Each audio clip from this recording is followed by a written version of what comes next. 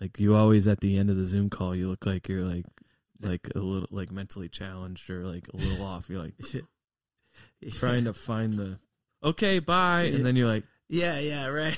Trying to end it. Yeah. There's no way of getting around that. You could get really good at it and just be like this. All right, see you later. Yeah. Trying to find the end. People are probably getting good at that, but yeah, you always look really dumb. Yeah. All right, see ya. And then it's not ending. Yeah. Yeah. Have you seen the Zoom fails where people are like, whipping out their hand lotion and they think the camera's off and they're about to go to town on themselves? Oh, yeah, that's funny. One girl, actually, this really happened in the beginning of this COVID thing or whatever, when they were doing a Zoom work call, where it's like 8 or 10 people on the thing. And she didn't turn her camera off and she went to pee. Oh, yeah. Oh, man, that's so bad. It's and then it was on Twitter, like someone leaked it. Oh wow. That's the worst. Yeah. Oh. Yeah, dude, people are losing it's been happening, right? Losing their careers on Twitter. Yeah. It's crazy, right? Yeah. It is crazy.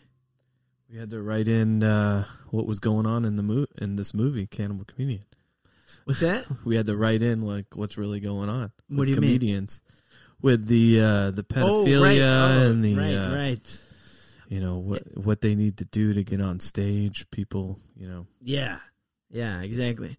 So we got Sean Haitz. Is it Heist or Heist?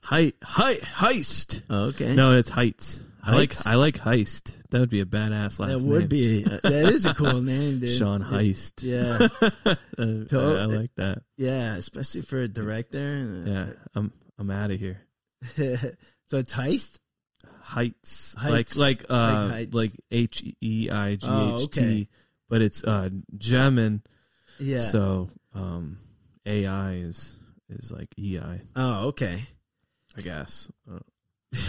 You don't speak German? Guten Tag. Guten Morgen. Yeah. That sounds like a bank.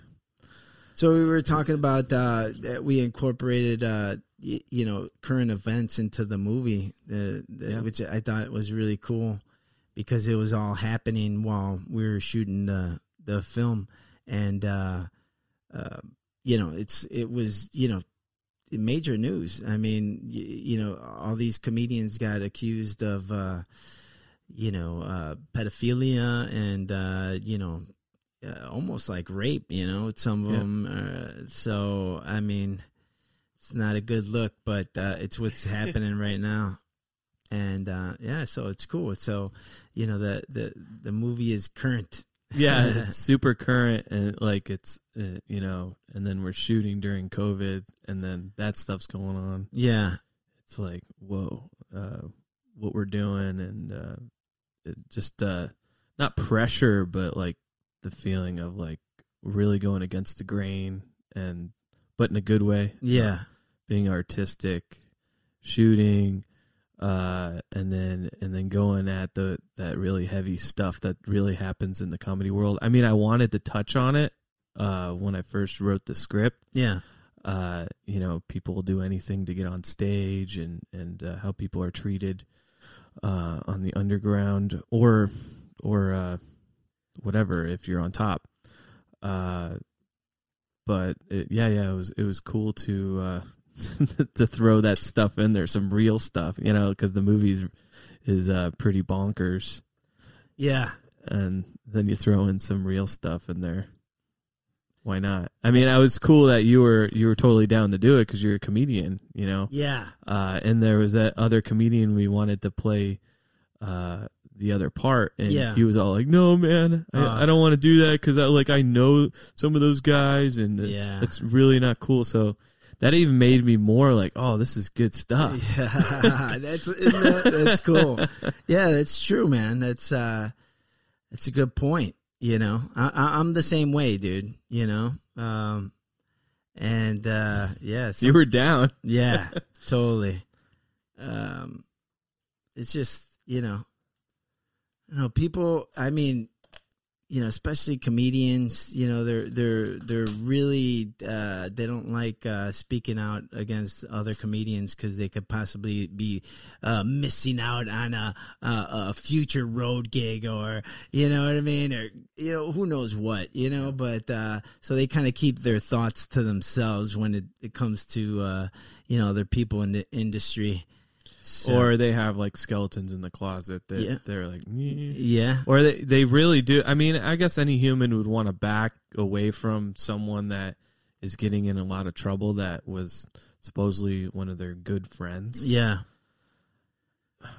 Yeah.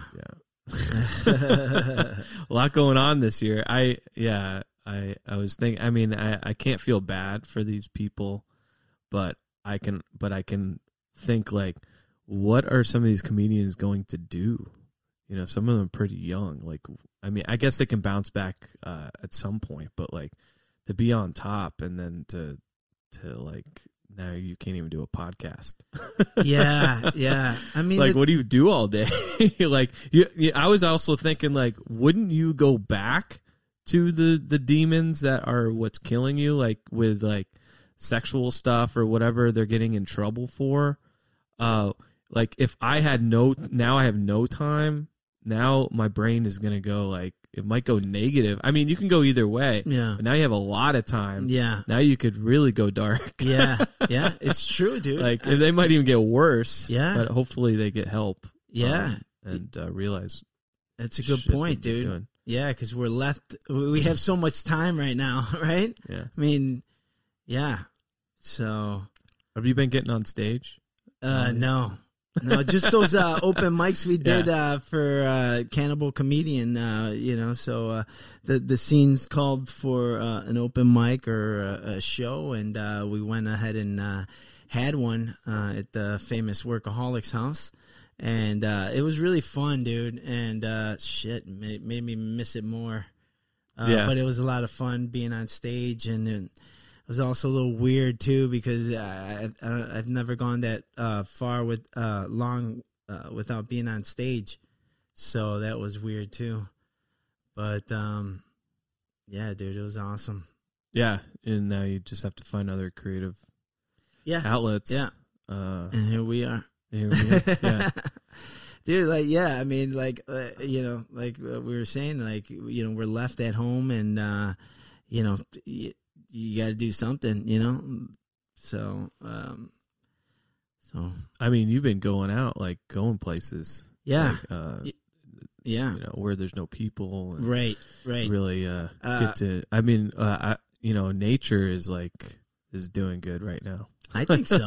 Yeah. Like the birds are happier. Yeah. Like cars are off the road. Dude, big time, dude. Like, you can, the skies never look clear in LA, dude. Like never, man. I go for hikes, and so you get above, ground level, and then you get to even see it more clearly. Oh, yeah. And dude, it's crazy with how Mother Nature has recovered, dude. I'm sure we added at least a couple days to the big apocalypse or big doom. Yeah, but it's definitely a lot cleaner, I'd say.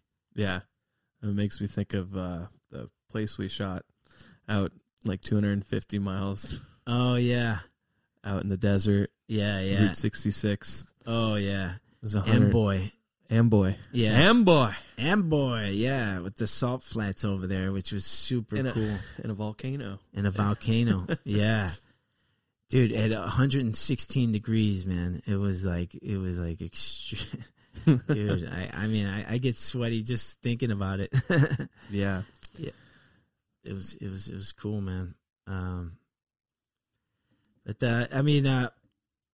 kind of interesting places has filmmaking taken you besides a volcano and a little town with a population of 4? Yeah. Yeah, that was pretty cool. Yeah. And, we just made it our playground. Yeah. So much fun, dude. We had like the whole place to ourselves. Yeah, and Yeah, my first few films were shot mostly in Florida. So, I mean, there was some cool... I'm always all about, like, going to cool places. One place was called Emerson Point, and it was out in this beautiful beach that was... it was like a national park. Cool. And probably not supposed to be filming out there. But, I mean, that was really cool. And then you get real nature. There was a huge... I forget what type of snake, but it just like goes by and catch that, and then going out in these mangroves, which are like they look creepy too. They're out in mostly in Florida. The fish feed off them, and they help with the erosion or whatever, the hurricanes and stuff. But they're illegal to cut down. But they have these canopies that they grow into like a tunnel. And so my first film, we found those, and we're going in the canoe through like a tunnel. Oh. And you got the sun coming through, and that was a cool spot. And then like coming out to California, and then shooting like out in Amboy and Morongo Valley. Yeah, you know that place. Yeah, Morongo is super cool. It's right next to Yucca Valley and Joshua Tree. Yep. Yeah. So. I mean that I think it's like 2,200 miles above L.A. Like as far as height. So high desert. Yeah, the high desert, and it's really cool over there. I think the most fun was when back in Florida when before we had drones, we were shooting out of a helicopter. Oh, and that was sick. Like and directing, like we had like this 50 Chevy that's just flying down just this dirt road, and we're hovering over like your drone, but like with a helicopter. Oh wow. And then the most baller thing was when the helicopter, there's no cars, so the helicopter, I had to get out, and I forget the reason why. I think I had to direct something or something. So the helicopter landed, and I got out of the helicopter, and then it went back up. Wow. Like I just felt like baller. Yeah, like, dude. The director is here. Like, yeah. So it came down, but that was before drones. Yeah. You don't really need to do that anymore. Wow. But that was sick. That is sick, man. Yeah. And did you have a headset on where you're communicating with the pilot? Yeah. Pilot and down below. With the actors and stuff. Yeah. Wow. It's really cool, man. Yeah, that was fun. But I'm really stoked about this film. It's like everything that I love in one, with the stand-up comedy and just comedy itself, and then horror. Yeah. Big horror fan. So how long were you working on the script or the idea? Did you have the idea for a while, or is this something that just came up? Probably we're talking 3 years now with the thought of the idea, and then starting to brainstorm, and I was working for this show called Siren, and the producers on that show worked on From Dusk Till Dawn, the series, and the Scream series from MTV, and they started. I just pitched them the idea. And they thought it was really cool. So that, I mean, I would have done it anyways, but they gave me that little inspiration, and I'm like, yeah, this would be fun. And so I started writing. I'm not like a true screenwriter, so I was like trying to read the books and like Screenwriter for Dummies and stuff like that. And I try to read that stuff, but I'm just like, ugh. Yeah. It's hard to, because I'm like I'm like you, just like doing it. I need to get out there. I need to go make this happen. You're a running gunner, right? Yeah, I'm a running gunner. But with this one, since I had worked on these TV shows and worked on set of big movies and watching how the Hollywood machine runs, I really wanted to like try to copy that, because it was just such a beautiful thing, and like and so professional. So with a skeleton crew, once we were shooting, I got the right people, and like in my first couple movies, I'm like, I guess your grip or a PA. I don't know. Yeah. Like we didn't have an AD. Like I didn't even know what that was. And so, but yeah, about 3 years ago, started writing it, and then it went through so many changes, 2 other writers on it.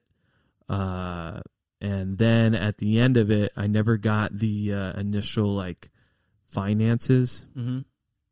So I had to like go bare bones with it. Like for instance, one of the characters, Crystal, she was supposed to be like basically locked in this basement cell, dungeon, very, very, very big and scary looking and very horror, whatever. But we ended up, I don't have a dungeon and we didn't get the cell, and there was another character that was supposed to be another victim that lives in there, and he got cut out, and then I made her where she just is in the other bedroom, and she's locked to the bed in the killer's house. Okay. Because he doesn't even have a basement. So like stuff like that, you have to do that, especially if you're not getting the budget. But I feel like some people will write a script like, I need $2 million to make this, and are like, well, I can't make the movie then, because if I can't. So I actually enjoyed like going bare bones with it. Like, what can I actually like physically do? What can I think, and what context do I have to actually do it? And that's the way I had to go about it. Like, there's probably some things I would have wanted to do, but it's all trial and error too. And this whole project is like everybody's involved. Horror fans, comedy fans, you came on and helped produce some stuff. And so that's the way, with a small budget, that's the way you got to do it. I mean, it's the most fun because it's collaborative with everybody. Yeah, it is fun. And it seems like you use your creative mind to think about how you're going to, shoot the scene that you want to do, with the low budget, or you get creative like on, who can you use to help you out, maybe, raising some money for it, or, I mean, you're just using your creative mind in other ways, I feel, which is cool, Yeah. And once you get on the train and you start meeting people, that person knows that person that can help you with that. And then you go, Yeah, which is really cool. Yeah. So, I mean, that's why, it's in your best interest to be a cool person, because your reputation will follow you. Yeah. And, it's like, it's a small little town, after you've been here for a while, and, you start working with the same people, and maybe not directly, maybe they're a grip, and they've worked on a different film as a PA or a different thing, but they hear things and they talk. So I mean, it's always good to be a cool person, and your reputation speaks for itself, and you'll end up working with some really cool people. Because they'll just they'll say good things about you, and we worked on this other project and it was super low budget, but it was super cool. Yeah, I mean, and I guess like the I don't know, I feel like I could work with anyone, but there is like, okay, so what's his name? The Christopher Nolan. I just heard this thing from the actor who played Blade. I can't remember his name. Wesley Snipes? No. Oh, no, that was Blade. Sorry, Spawn. Oh, do you remember okay. Spawn? Yeah. Michael, no, it was in, I know who you're talking about. He was in The Dark Knight. Yeah.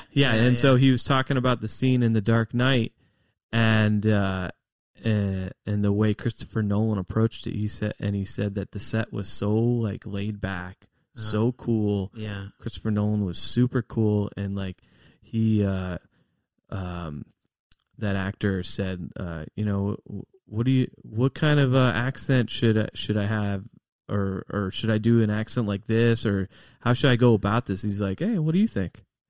And I kind of have that same that approach. He's like, what? Yeah. I have that same approach. I want to see what do you got? Because I only have my brain. Yeah. You know, and if other people are working and we're all in this environment, we're all going to be on the same page. Yeah. And so I'm not saying anything like, oh, I'm like Christopher Nolan, but I liked that. I mean, that was my approach to filmmaking, and I never knew that insider until very recently, how he goes about his sets and his directing and stuff like that. And then there's, the super like probably sets that are like, you don't want to talk, you don't, it's like maybe, I guess, highbrow, or I don't know what the right word is, but it's like I know Quentin Tarantino, he's another one that I look up to as like, he's probably a lot of fun, and he also gets shit done. Yeah. And he makes it like we're all like lucky to be making movies, and this is an amazing thing. Yeah. And, and sets the tone for the set. Yeah. Yeah. But what I heard from Tarantino is that, pretty much what's on the page is what's being said. Right. Yeah. That's the difference with him. Yeah. I'll do some improv. But he writes brilliant words. Yeah. That's the thing. Right. Yeah. So, I know that someone else can come up with something better sometimes. I'll have some things where I'm like, no, you got to do it like this. That is the way it's got to be, and the actor will keep doing something else. But I know in the outcome that it's going to be way better and way cleaner, and come across better if you just do it this more simple way, or whatever it is. I'm just thinking like with working with some of the actors, because I know that they're thinking like it needs to be bigger and do something like this, and I'm talking jokes too, because some of the jokes I know that they'll come across better if they're just really clean and precise. Yeah. And it's the character. Mm-hmm. If it was a Bill Burr, like some of the comedians, then he talks a lot. Yeah. But like with Cannible Comedian, I want it more like Rodney Dangerfield, like these punny one-liners, but that's going to come across the pop culture better. Right. Because it just does. One-liners, if I have a coffee cup that has all the greatest lines of every movie, Make My Day, and it has all those. Yeah. And they're all one, like little, it's like one line. Right.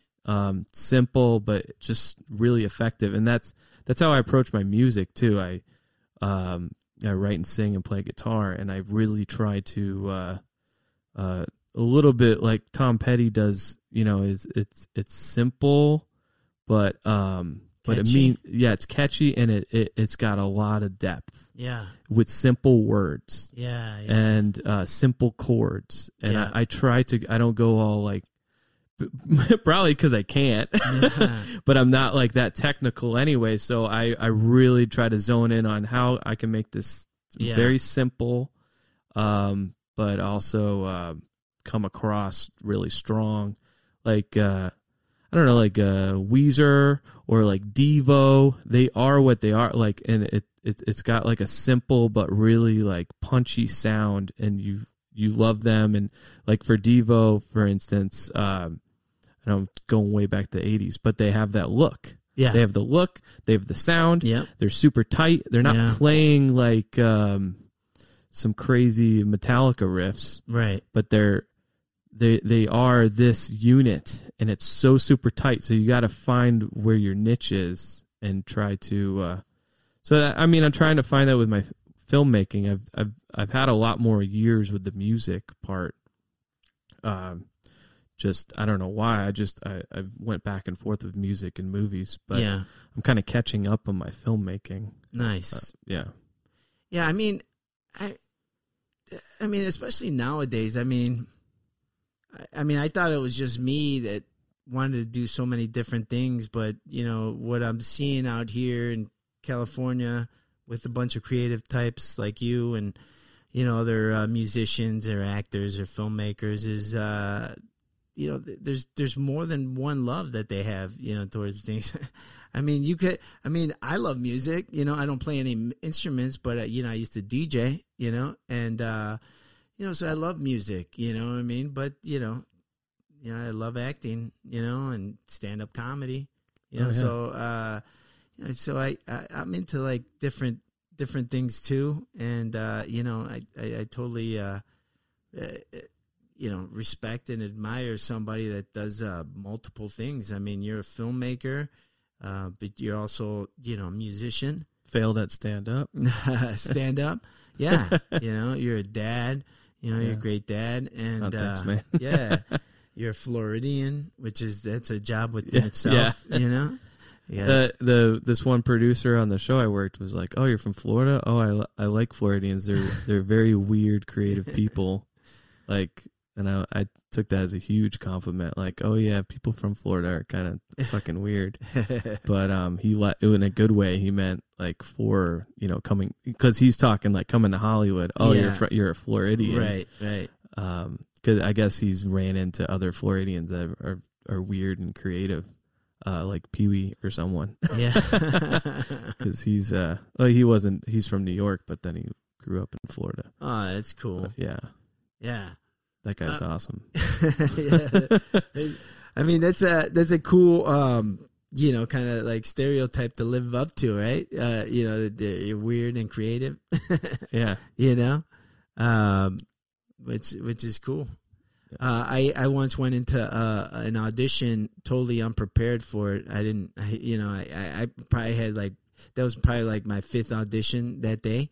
And, you know, I was just going to wing it. You know, I'm just reading it in the car on the way over there. Yeah. And then I get there and the casting director, you know, I think he liked my look and he was just like, "Oh, you know, yeah, yeah, I think this is a great character for you and this and that." And I'm like, "Yeah." And then he was asking a question. He's like, where I'm from, and I'm like, I'm from Chicago. He's like, "Oh man, I love Chicago actors. They're so good. I just love, you know, like this and that." And I'm thinking in my head, "Oh shit, I'm about to disappoint the hell out of this guy," and I'm totally gonna, because I didn't prepare for it, you know, I just like this, but like, you know, that was a reputation, you know. A reputation that I couldn't live up to. You know? Well, even like for the comedians, like from the 90s with the what's the theater, the improv theater? Oh, Steppenwolf? Which one? The one where like Chris Farley came out of. Oh, Second City? Second City, yeah. Like they all came from there. Right, yeah. Totally. Yeah, I did Second City out here. How was that? It was great. It was really good. But like, what kind of Chicago person, you know, leaves Chicago to do Second City in L.A.? Yeah. This is, but yeah, it was cool. Yeah, no, those guys there, they really know their stuff. Yeah, they're great. Yeah, or some of these teachers are a little bitter though, right? Because they wanted to be like Will Ferrell or something. And then they're teaching. But I did one at the Groundlings, just the first the intro class or whatever. Which you have to audition for, right? No. No, you don't? No, not for the intro. Oh, okay. You know, I don't know. I did okay in that one. Yeah.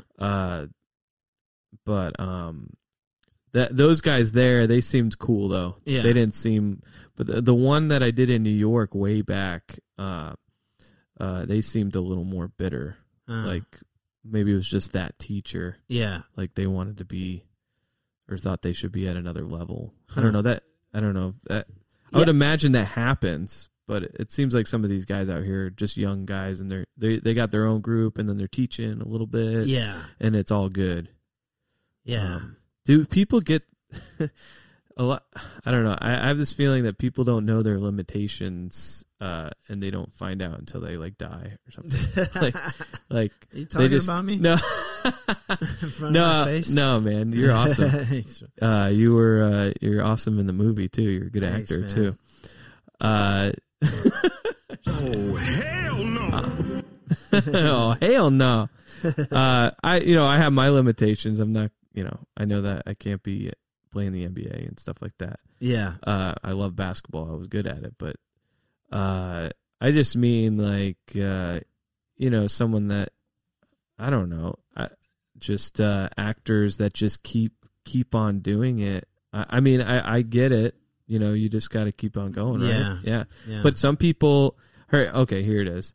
So I feel like it's hard to be in the middle where you're super talented and obviously lucky, and you're a really hardworking person, and that you're good. I feel like those are all really hard things to get. You either are like really awesome, and then you like ruin your life with drugs and alcohol or something, and you don't try hard enough, or you're not good hardly at all, and you think you're the greatest person ever. Self-delusion. I feel like there's a lot of that in LA though, but do you think definitely with comedians too? When I did comedy for 8 months or something like that, I would see it, and then they would come back in and do it again, the same act, like every week, and I was just like, what are they doing? I guess they're not looking to be famous. They're just looking to have an outlet to just like it's therapy, right? Maybe for some of these people, like I don't know, man. Like it is definitely therapy for a lot of people. Absolutely. Is it therapy though at an open mic where it's just comics not laughing at you? Like what is that? There's a lot of crazy people out there, so that's brutal. That's what it is. Stand up is brutal. Yeah, that's dude. Why. It's really brutal. Cannibal even has a hard time on stage. Yeah, even if you're this, that was the whole thing of it. Like even if you're a serial killer, cannibal, to bomb on stage still sucks. Yeah. And it was great, too, because he also went through the part where he's not getting any spots. And he confronts the club owner, the booker, like, hey, man, why are you getting on spot? This guy's on stage, which is so realistic, which was so great to see in a movie, and be a part, there for the scene and stuff. It was really cool. I hope the movie comes out good where I can be like, oh, I did my research, because I went and did stand up for like 8 months and saw how, like one time I saw this guy and I thought he was homeless, and then he gets on stage and kills. Like he had his big backpack. He came in, he was just looking rough. And just his head down. His hair was all wet. And he came in the Ha Cafe. I'm like, whoa! I thought it was just a homeless guy. You're talking about. Yeah, probably curly hair. Yeah. I saw him come in, and I'm like, man, this guy almost looks like homeless. And then he just kills on stage. Yeah. And I'm like, wow, this is a crazy world. Yeah. And it's not that he was homeless or anything. It's just it really, they do turn it on like they're another person on stage. Yeah. But yeah, it's crazy. I didn't have the whatever it is to keep it going. Like I envy you and other comics that can just the craziness. That's what what I mean. Get up like, I want to get good. I would love to do it. Like I would love to be able to because the time. I've went through all the emotions. Yeah, and I went through. Bombing. I went through waiting 5 hours and then not going up, or the booker going, yeah, we're gonna get you up soon, man, and then you don't go up. Yeah, and or going up right at the end and no one's there. Yeah, going up with the open mic where the comics aren't even paying attention, and you're just kind of bombing, and it's really uncomfortable. I did the Comedy Store, and I actually did really well one time with one of my characters. Yeah. So I've kind of went through the whole experience within the 8 months that I was like, but I had this. I do get that killer instinct, like I'm gonna fucking do it. I'm gonna make it happen, and then it just kind of dies out a little bit. So maybe that's not my passion. Filmmaking, I kind of in music, I just keep like. it's almost simmering. If I'm not doing it, it's still like a little bit hot. Like it, when you are just kind of keeping something warm on the pot. Yeah. Like music and film. Oh, okay. I'm always going to pick up a guitar. Nice. If I'm feeling bad or whatever, I'm going to write. Cool. Film, I'm always going to be filming something at some point, even if I'm going through like a depression or something. But stand up, I can drop that. Yeah. Because it's very hard and it's very scary. And, I think because you're reliant on people. You know what I mean? Yeah. You're relying on so many people, and there's politics involved. Not that there's not politics involved in music and filmmaking. I'm sure different there are. Type. Yeah. But what is exhausting to me is that part of the stand-up comedy is the politics and going through that. Because I could bomb, on a consistent basis. I'll get up the next day, I'll get over that, I can handle that, but I can't handle, having to, kiss somebody's butt, to, get up in certain places, Yeah. And, other sort of politics, seeing other people, get spots and stuff like that. And, you've been waiting to get into that place, so dealing with that is tough. Yeah. I was thinking of something, the part where, I lost my train of thought. Well, we were talking about, the politics and how you could, you're not relying on so many people when you're doing filmmaking or music, and especially music. I could just pick up a guitar. That's awesome. What was it? I think it's the part where just having that drive. Oh, I got it. So like so I'm like ultra sensitive person. And self-sabotage my life. Like I can ruin everything in 5 seconds. So I'm always like, thank God I didn't move back to Florida when I got really upset not that long ago, because now I got a new producer on the film. And also I have a family. I have that like runaway, like instinctual thing. And if something goes down, then, but I don't, I understand. I'm smart enough to understand when you go into the stand-up world, where you bomb and it sucks, but I understand that. Well, no, that's just part of it, and I never really had like a group of friends because I didn't do it long enough. But I understood that I could go up the next night, it's fine, and do the same jokes, and do better.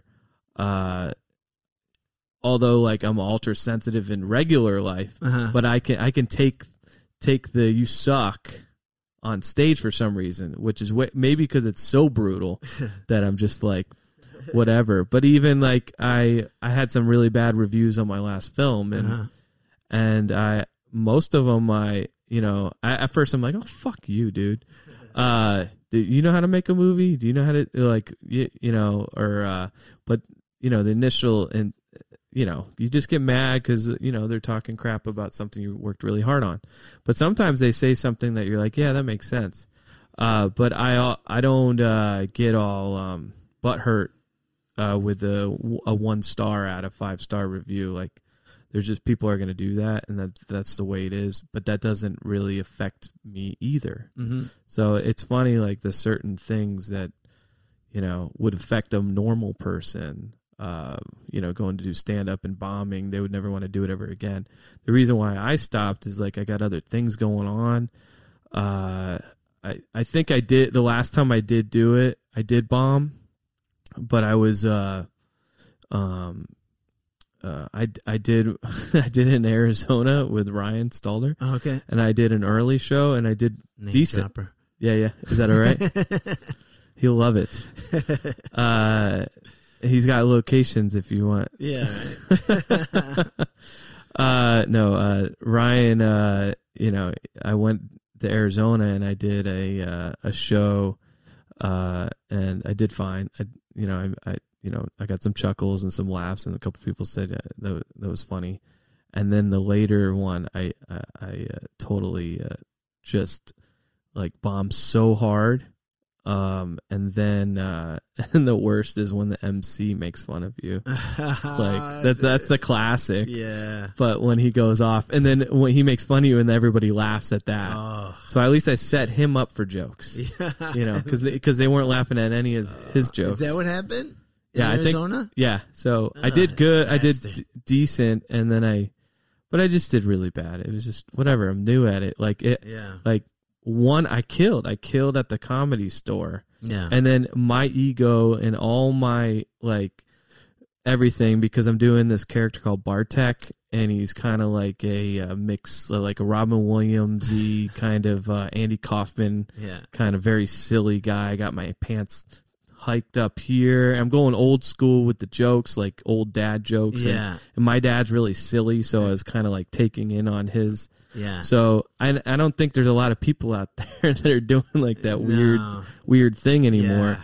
And I did really well, and I improved off the crowd. They said something, and it just came to me. I said something really funny, and then I was in, and that was like really cool. It was in the belly room, and then after the show, I was just like, man, I'm like Robin Williams, like, you know. And the booker was like, oh, I'll get you up again, man. It was a big crowd for the belly room, and I was super high, like from that.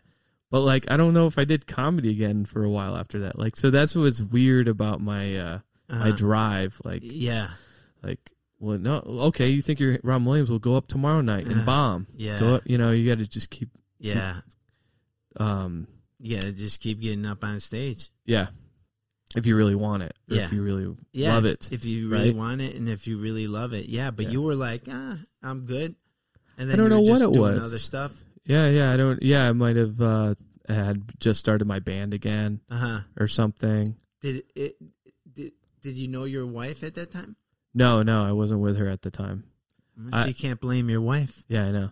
It is good. I stayed away from relationships because I never wanted to blame the girl for ruining my stand-up career. Yeah, and it can go either. Yeah, they can go either way with them. They can be a good support. Like Yoko, my wife, she was super supportive of this movie. I mean, we have a 1.5-year-old boy, and and she's working too, and I'm gonna shoot a whole movie like when he's like not even one yet, you know.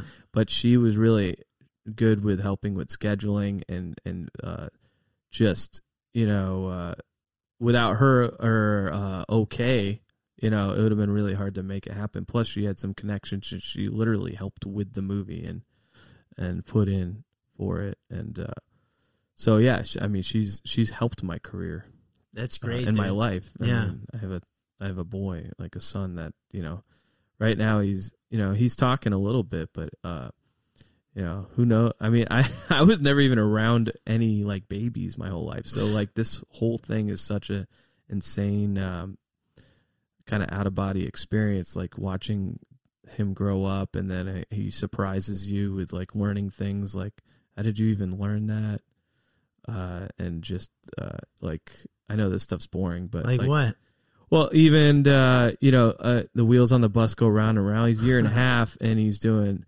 We go up and down, and he's going up and down, and he's doing the thing, and then doing a dance. Yeah, doing the dance, and he says dance, and then he starts dancing. I love that. And then the other thing, before I bore everybody to death, he loves hats. Like he'll make anything a hat, a pot, a hat, any. So I know that he's really silly. He'll put a hat on top of a hat, and it's really funny. He just runs around and. A very silly boy, and I can't wait to, I hope I have like a full on career, and then he can, because I don't look up to my dad, so I just want him to look up to me. It's hilarious. Yeah, and so I mean, like you said, I think the right woman will motivate you to do better, and take you to different levels. And I've heard that of kids as well. So now that you have a boy, you could speak from experience. Yeah. Is that true? Yeah. Yeah. No, he's, I mean, I don't know. I don't want to turn it into a therapy session. No, but now you have, 2 mouths to feed, right? Yeah. So well, she's feeding right now while I'm just this artist. Yeah. Going, I'm gonna make it, babe. I got a movie I'm gonna be selling soon, and she's all in. She's in, yeah. I mean, you can future trip, like think, like what if I just keep not making movies that make money? Yeah. But it's been a blessing because her work is 5 minutes and it's her own business from the house. Mm-hmm. So she can always be there. And then the COVID thing, we've just been home anyways. But I've been at home dad this entire time while I'm writing the script and working on my stuff. So it's all worked out really well, creatively, and we're okay, financially we're okay. Everything's good. So it'll just be like a cherry on top if I get this movie out there and it actually gets my name's already out there, but to actually start getting a career for doing what you love, because I think some people it's hard for them to just find what they love. Yeah. So I've found that I really love filmmaking. I mean, I've loved it since I was a little kid. Yeah. I was doing fan films of like Scream. When I was like 13, we talked to the elementary school and we went and shot scenes. They didn't know that we had knives and we were doing a killer thing, like a horror film. But like I had, friends, I had extras. Like I already knew how to like fill up the school where it looked like a real school day, and we got the cameras moving with the actors, and I'm 12, 13, and we're doing the car running over someone, and I got, even back in the day you could still get prosthetics like those neck slits and make that shit look good. And so I was shooting stuff like movie stuff way, like even when I was really young, but I was already like good. I guess I was good at like bringing people together. Mm-hmm. Just make something happen and have fun with it. So right now I'm at that point again. It took a long time with my ups and downs with life, I guess. Sure. So I'm finally at that point again, and it really is just make it happen.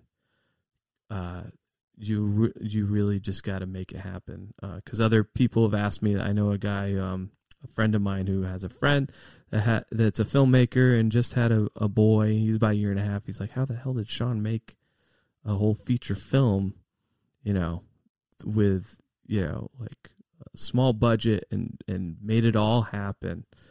And I think it starts with just you don't know. You're just going to try. Right. Yeah. Yeah. But you just go for it. Yeah, you just go for it. That's how you are. Yeah. Yeah. That's why I love being out here in California. I mean, not that this place, is the only place that has people like that, but I think there's just a lot more of them here, which is really cool. I love meeting, I doubt I wouldn't have met you if I was still in Chicago. Right. And if you were still in Florida, we wouldn't have met either. So it's really cool. And dude, I just love that sort of spirit and attitude. Just go for it. We'll figure it out on along the way. Yeah. Kind of like this podcast, and what advice I heard, which I really liked, is start before you're ready. Because we're always okay. When I'm ready, when I get this whole podcast thing down, then I'll start. No, you just start and you'll figure it out. Yeah, and so that's the way to do it, man. And that's what you do, and I love to see that, because I mean that's the way to do it, and that's the way you get things done, dude. I've heard Tarantino, talk about dude, like, just, making things happen out of his small apartment in Marina Del Rey. You know what I mean? And just like getting stuff done. You know what I mean? Yeah. So, And then Robert Rodriguez, like, with his first film, he, I guess he got the budget through, like, getting, do you know the story? Oh, well, I know that he put his movie all on credit cards. Oh, okay. Yeah, that part too, yeah. Which is amazing. But you can get money through trying out new drugs and when they're doing... That's right. I don't know if they were what they were giving him or whatever, but he went to, like, labs and stuff to get money. That's right. I forgot about that. Yeah, he did do that. Be passionate. Yeah, dude. He was a human experiment. Yeah. Yeah. Wow, it's crazy, dude. Yeah. I remember hearing an interview with that, and I just I want to surround myself with people like that, dude, because that sort of thing is, what's going to keep you going, dude, because if you're only motivated by money, that's not going to fill the hole. It's going to fill it for a short amount of time, but for the long run, you're going to need something like the love for it to fill you up. Yeah, yeah. And I'm big on meditation and all that stuff too, and I'm sober. That was one part when I put my life through the, just like hitting like bottoms and stuff like that, and I realize where I'm at, and and being sober, it's like, okay, when I stop drinking and doing anything that fucks me up, I'm now completely insane. So now I gotta like try to like work a program and try to get out of this like insane self-centered person with that also like thinks he's amazing and hates himself at the same time. So it's just like this insanity. And like I said before with the self-sabotage stuff, and I got like anger like stuff too, and it all stems from fear.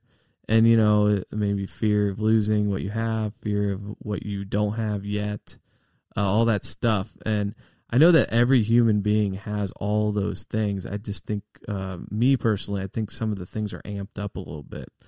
And I can justify as like, well, I'm an artist. That's why I'm, super sensitive and very in touch with my feelings and all that stuff. But I can also like be like, that fucker trying to take advantage of me? Fuck that guy. I hate him, and then be like, whoa, hold on a second. Like my brain is almost like it's like I don't know, it's not like my brain is messed up basically. I was trying to get all like sciencey. I can't get sciencey. I don't even know any big terms. Just whatever, the chemicals in my brain, like the wiring, like my heart, that's what it was. My hard wiring is a little bit off, and I can step back and be like, whoa, that's crazy that I'm thinking that way. Yeah. And so from there, I've made a lot of mistakes, but I also I just know for me it's much better being clean. Because I honestly can't handle. I go down the the dumps really fast. Like I think the last time I drank, I like was just. I almost looked at it as like, how if you loved ice cream and you hadn't had ice cream for like 5 years, and then you just go fucking bananas with the ice cream. So I did that with the alcohol, and I just okay, I'm good. Wow. Yeah, but last time you drunk? Yeah. I went. I think the second or the last one. But unfortunately, it doesn't work for me. But also, it gives me a chance to be a better person and learn more. Like Russell Brand, he's open with his sobriety, and I kind of go like, that guy's really cool. Yeah. Like, he's a modern day like Jesus. Like he's and he's a comic and a performer, and I find these really cool people to look up to. Yeah. And he's a good one. Yeah. That guy's brilliant. Yeah. And very talented. Oh yeah, and I get my high from other things like filmmaking and meditation and just all sorts of other stuff. Also, I'm a caffeine addict too. Gotta love the caffeine, dude. Me too. Yeah. I thought I'd get real on this podcast. People could really. Well, that's what I was hoping, man. You're like, shit, man. You just crack open a beer. Yeah, I was like, I hope Haitz doesn't bring that fake shit. You know what I mean? His bag of tricks. I don't need to see that. Yeah. He just brought a little bag of shit. No, dude. That's and you quit cold turkey? It was a process. It was like I would do something really stupid, and then there's people in my family that are in the program and are sober, so it wasn't like foreign to me. So I would go to like a meeting, like an AA meeting, when I do something really destructive or stupid, or like feel like I ruined my entire life. But it didn't happen all the time. Sometimes I could just go drink. Yeah. It was just eventually something bad just happens, and I go, and I just get addicted to whatever makes me feel good. Like really addicted. I mean, I literally haven't been addicted to booze in a long time. And there is something about stopping doing it that you're just not addicted anymore. But like I said, like what happened, when I stopped, I realized like how, like, because I guess with drinking, you're trying to like, you're trying to feel good, but you're trying to erase the feelings, and then the feelings come back even worse, and then you have more bills coming at you, and then you just keep drinking, and your life just keeps going down, and then you keep drinking, and it's getting worse and worse. So once you stop, you're like, okay, now you gotta, work with some people that have been sober, and you kind of look up to them as like whatever, like a sponsor or like a sensei, like a teacher. Like, well, this guy has a really nice house. He's really successful. He has a beautiful wife. He's been sober for 30 years. And before that, he was wrecking cars and ruining his life, and he was in jail. So I'm going to look at this guy and see what he's doing. How did he approach life after?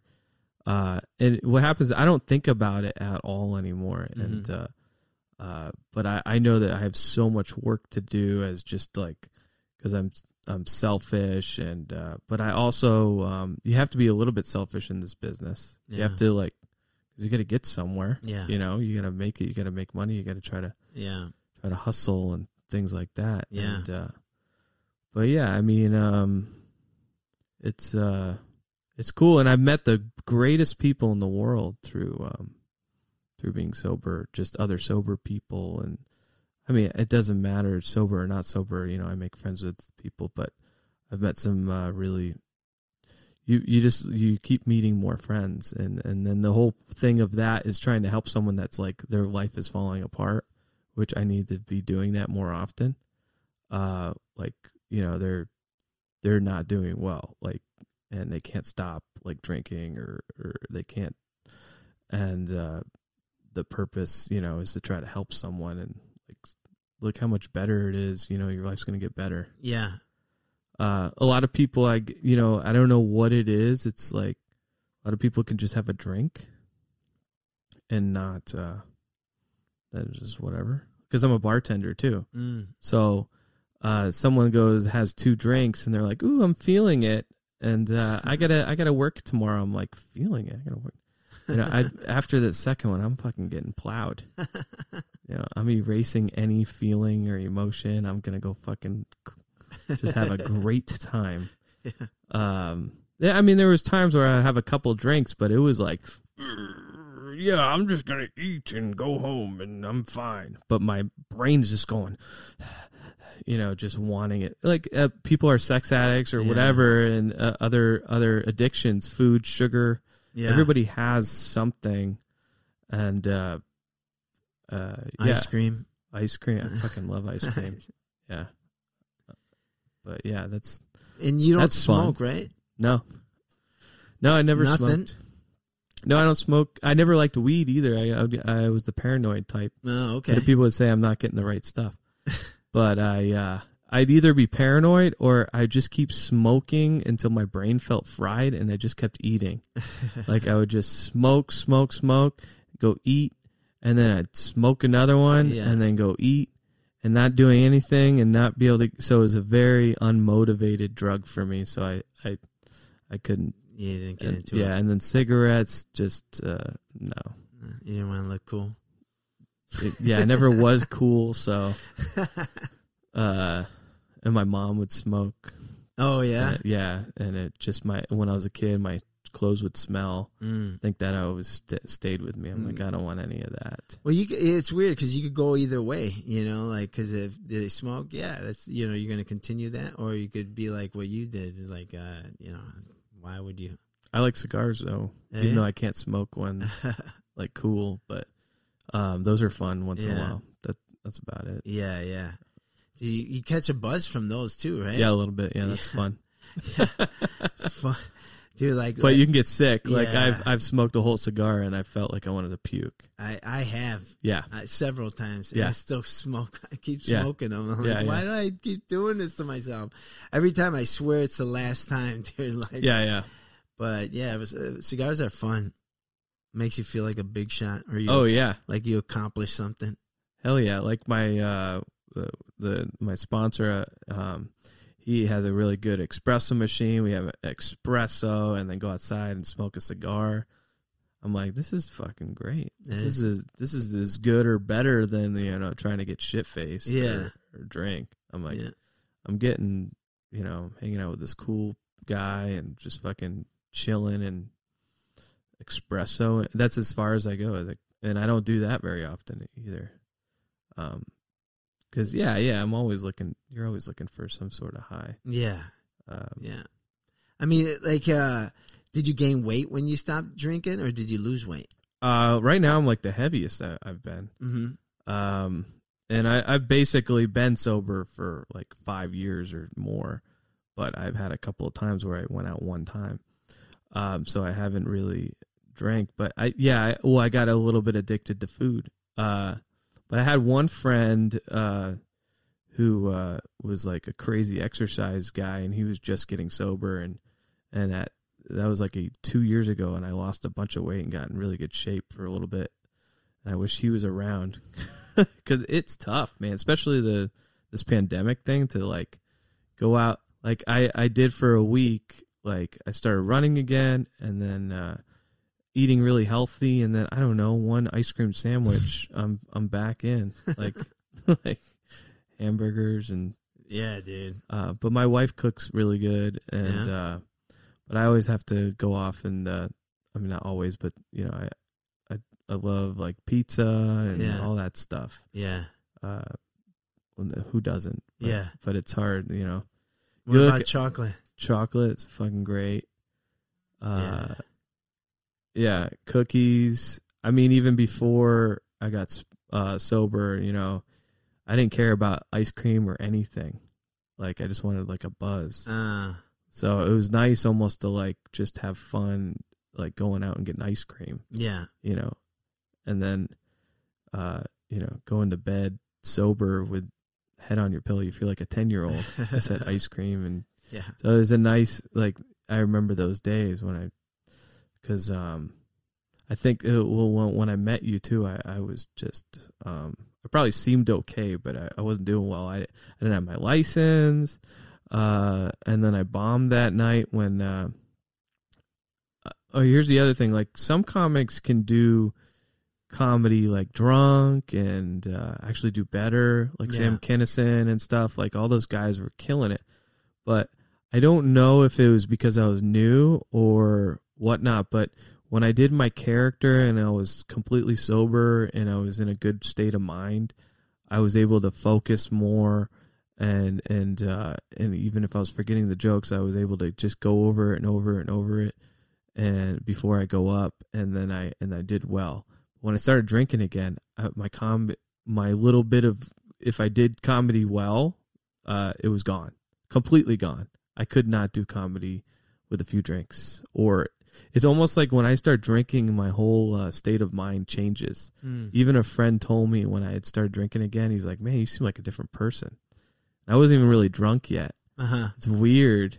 Like my whole outlook on life and like higher power and just, it's almost like you're on this like train or going down a road. Yeah. You go this way or that way. And this is how it is. If I'm on this way, I'm sober, I'm making movies, I got a family, on this way, I'm fucking Skid Row eventually. Wow. It really goes that. I don't know why. And I just get more introverted. I get when you drink? Yeah, not in the beginning and not in my 20s. Yeah. It's fucking great. It was fun, and then they have this saying like it's fun and then fun with problems, and then it was just fucking problems. And I guess, blah blah blah. I'm talking about all that, and then I go drink tomorrow. But no, I won't. That's I can't say it's in the past either, because it's one of those things. You never know. But I know that I'm on the right path, and that's the path that I want to be. I imagine myself on big sets and directing and being a good father and a good husband and having a nice house and all these things eventually. I have some of those things, but like my drinking, that just leaves me like I get real negative. I get more introvert. Like right away, or do you have to like pass a certain? It's kind of like, you drink and then you're like, we had a good night, But yeah, right away I'm on another path. Like it's almost because I do believe in some sort of higher power that I don't, I don't necessarily. I call it God just because it's a word.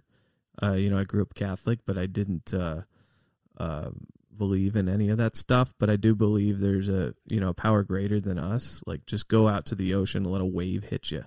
That's a power that'll fucking there's something else going on in this universe, and I'm not the most important motherfucker around. Right. That will bring me out of self, and that all goes away when I start drinking. It's almost like I take the wheel back. Oh, okay. I'm going to make shit happen. And I have to watch myself even not drinking and not down that road. Yeah. It's almost like drinking is like a fuel to go the other way. But like being sober and meditation and all that stuff, it all like helps my life. So I'm like, okay, I'm going to, I'm going to try to go the, you got the devil and the angel on your shoulders, but the thing is, I always want to have that. That's why I do like horror and gore and all that stuff. It's like none of that stuff is like gone that I'm not drinking. Like I'm still a rebel, but it's this being too, like I was such a rebel when I was drinking. I didn't have a license, like you could be a rebel and different, in the way of like still being a good person. Yeah. Like you can balance it. Quentin Tarantino would be a rebel, right? Yeah. To I'd filmmaking. say so. Yeah. There's a lot of talking, wasn't it? Is that good stuff? We're getting real here. People are getting the real deal. That's just not something that you just like touch on and then move on. Like it's pretty deep because, substance abuse, just takes hold of your whole life, and it totally destroys tons of lives. Or when you stop, it totally transforms them into like something great and something big And so, I could hear about that sort of stuff all day, because it's just like that decision that you make every day to not drink is a decision that completely changes your life for the better. Yeah. And you make that decision every day when you wake up, and you're constantly doing what you seek out to do and what you want to do. Yeah, and the biggest part is like, I hope that, even someone listens to this and it's like wants to get sober and stuff like that. Because, and I totally get it. Like, I hope I don't offend anybody, but like someone that's homosexual, I don't understand it, right? But I respect them, and I respect how they feel, and that's who they are. Yeah. I'm straight. Mm-hmm. So I kind of like think like that with being an addict. Like some people aren't addicts, and I understand that they don't understand it. Yeah. But they can respect that someone has this thing, whatever the fuck it is, and I mean, that's the only way I can think of it like that, where I understand that other people that don't have whatever this is, where you ruin your life with drinking and drugs and all that stuff. I don't know why I have whatever that is, but people have it. Yeah. People are ruining their life. And so my main goal is to they talk about in the program that you have to give it away to keep it. Mm. And that means like me helping somebody that's not doing too well, that's falling apart and has addicted to whatever, for me to just share what I'm doing. And my life's getting better. Yeah. That's all you do. You don't go, hey, man, you need to stop drinking and stop using. Yeah. You just tell them, like, this is what I'm trying to do. And everything's suggestions, too. But, yeah, I mean, it's a weird thing, but also it's you can get, if you get sober and you do things, you start to work a program and try to be a better person and stuff like that, you can really almost get high on like being present in the moment and really enjoy and start to enjoy life and appreciate things. I was always the type of person that didn't appreciate and take things for granted, as a lot of us do. Mm-hmm. But and I still do it, and that's, I'm talking about it out loud. It makes me think, I gotta do less of that. Yeah. How about, like, here's a good segue. Like, we took for granted that we could not be 6 feet apart and be in a pandemic and all that stuff. So now everybody's is in pain. Yeah. It's crazy time right now because I'm starting to feel it now too. Maybe because I was upset about some things going on, but then talking to a friend and he's like, oh, I got personal stuff going on. And another person, oh, sorry, I haven't been able to help you with this. I got personal stuff going on. And then just kind of feeling it. There's some, it's crazy that every human in the world is feeling a little bit like either depressed or scared. Yeah. Like, that's crazy. Yeah. Everybody. Mm-hmm. Everywhere. Yeah. That's nuts. Yeah. I started feeling that I was kind of good at blocking out, and we were going filming and making stuff happen. But, if stuff starts not going your way, then you can, I mean, that's not a good example, but like, anyways, I just started feeling for people, I guess.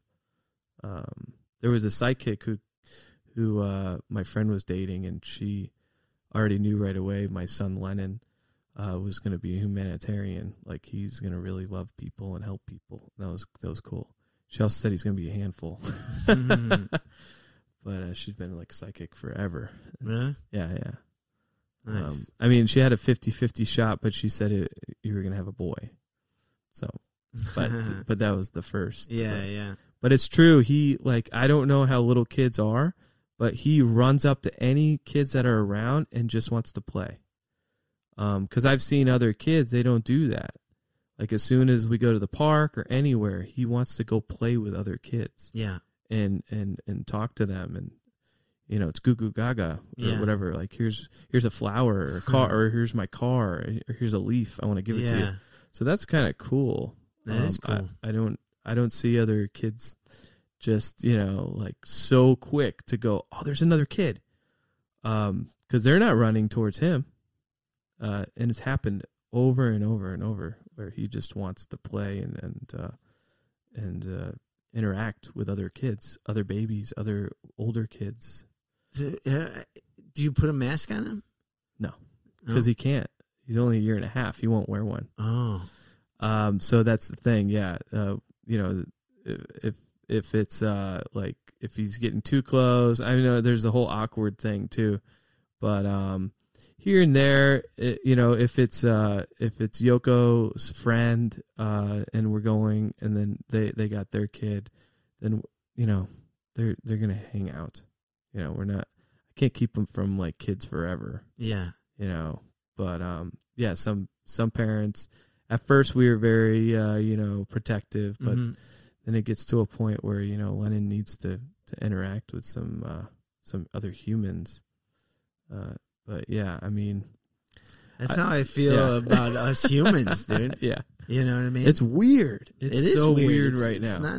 It's not natural, dude. Yeah, we're human beings, man, and the cruelest thing you could do in prison is put someone in the hole, and there's laws about how much amount of time you're legally able to hold somebody in the hole, because that isolation will drive you crazy.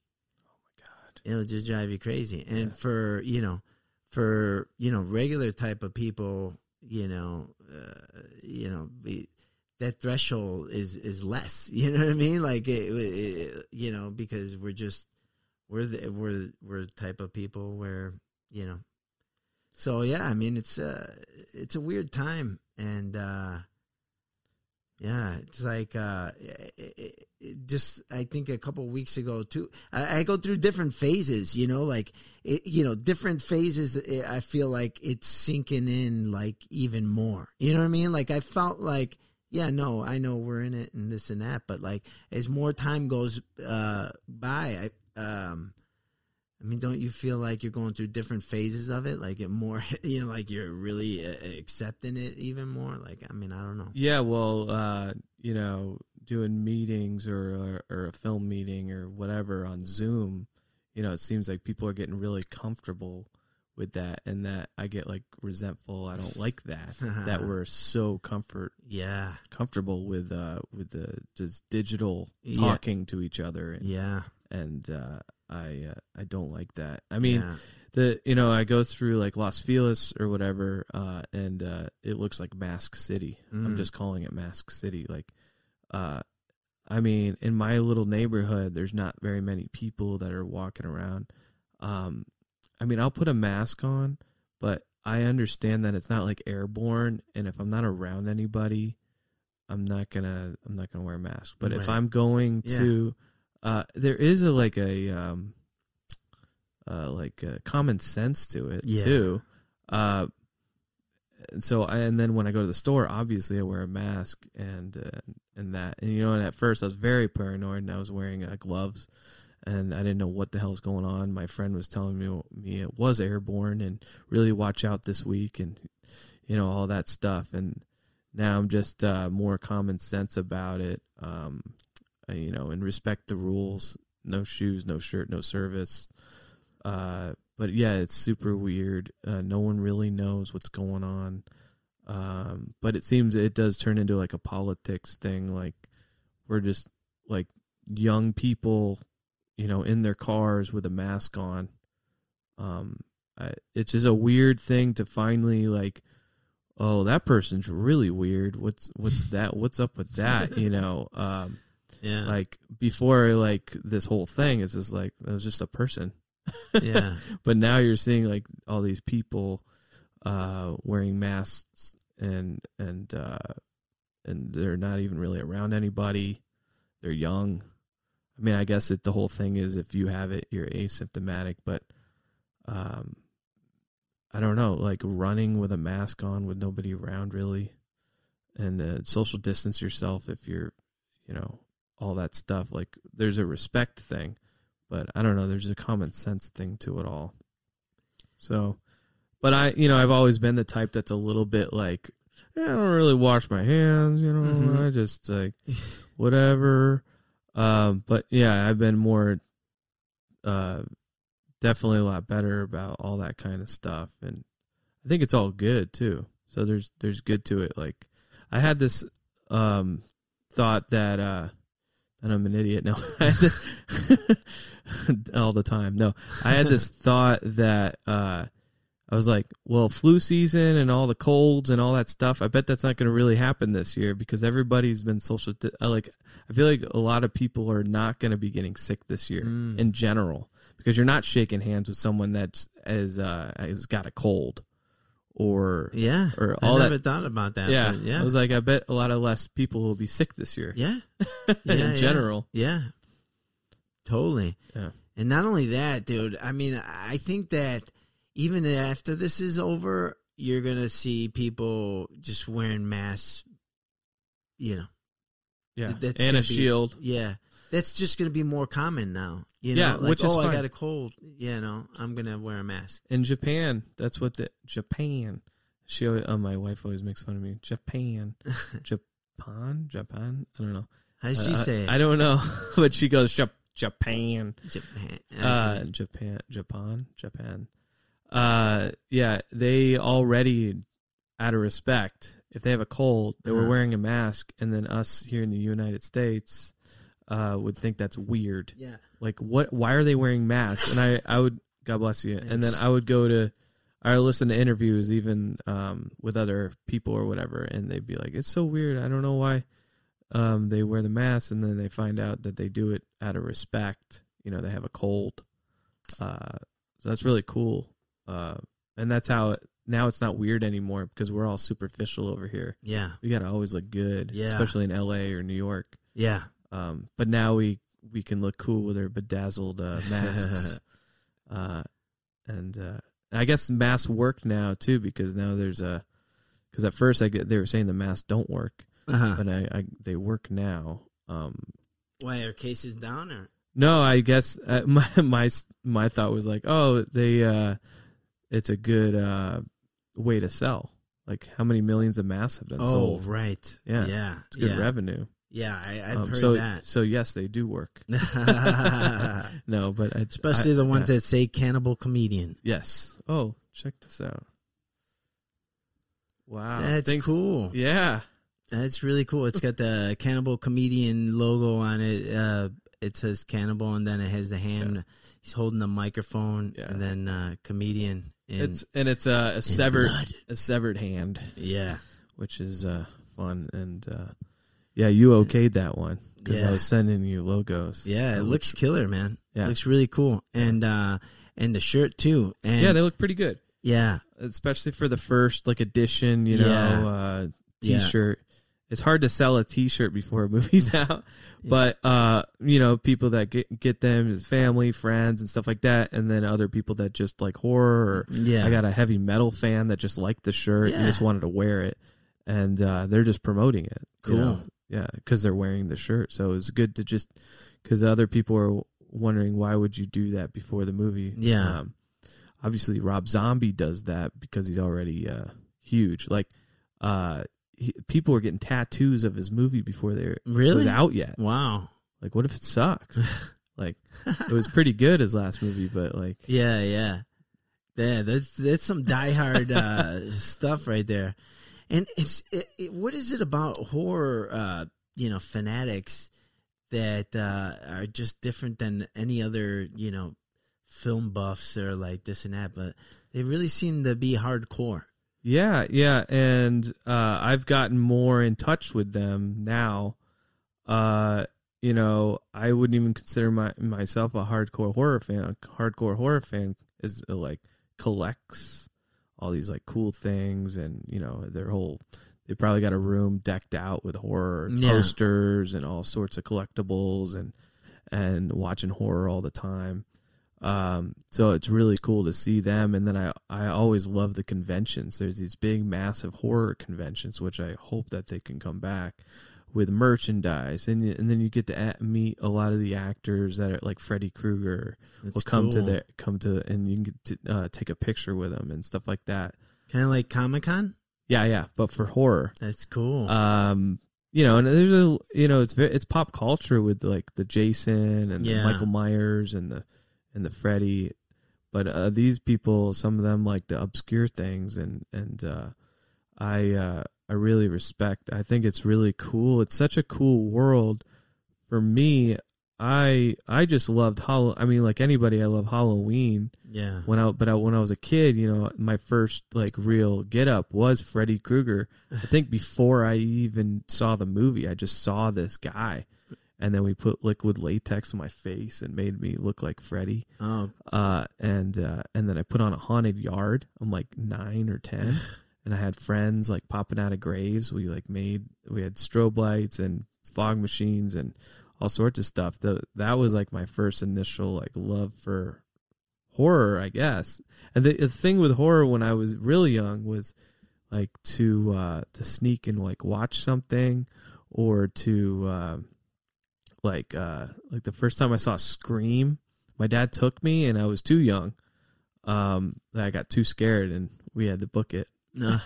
But a couple of years later, I watched it with a friend, and then my mom picked me up, and I felt like that feeling when you first get through the fear to ride a big roller coaster, that goes upside down and all that. It was the same feeling for a horror film for me. Like, oh my God, I love when they cut him up and his guts fell out, and oh my God, that kill scene was so fucking badass.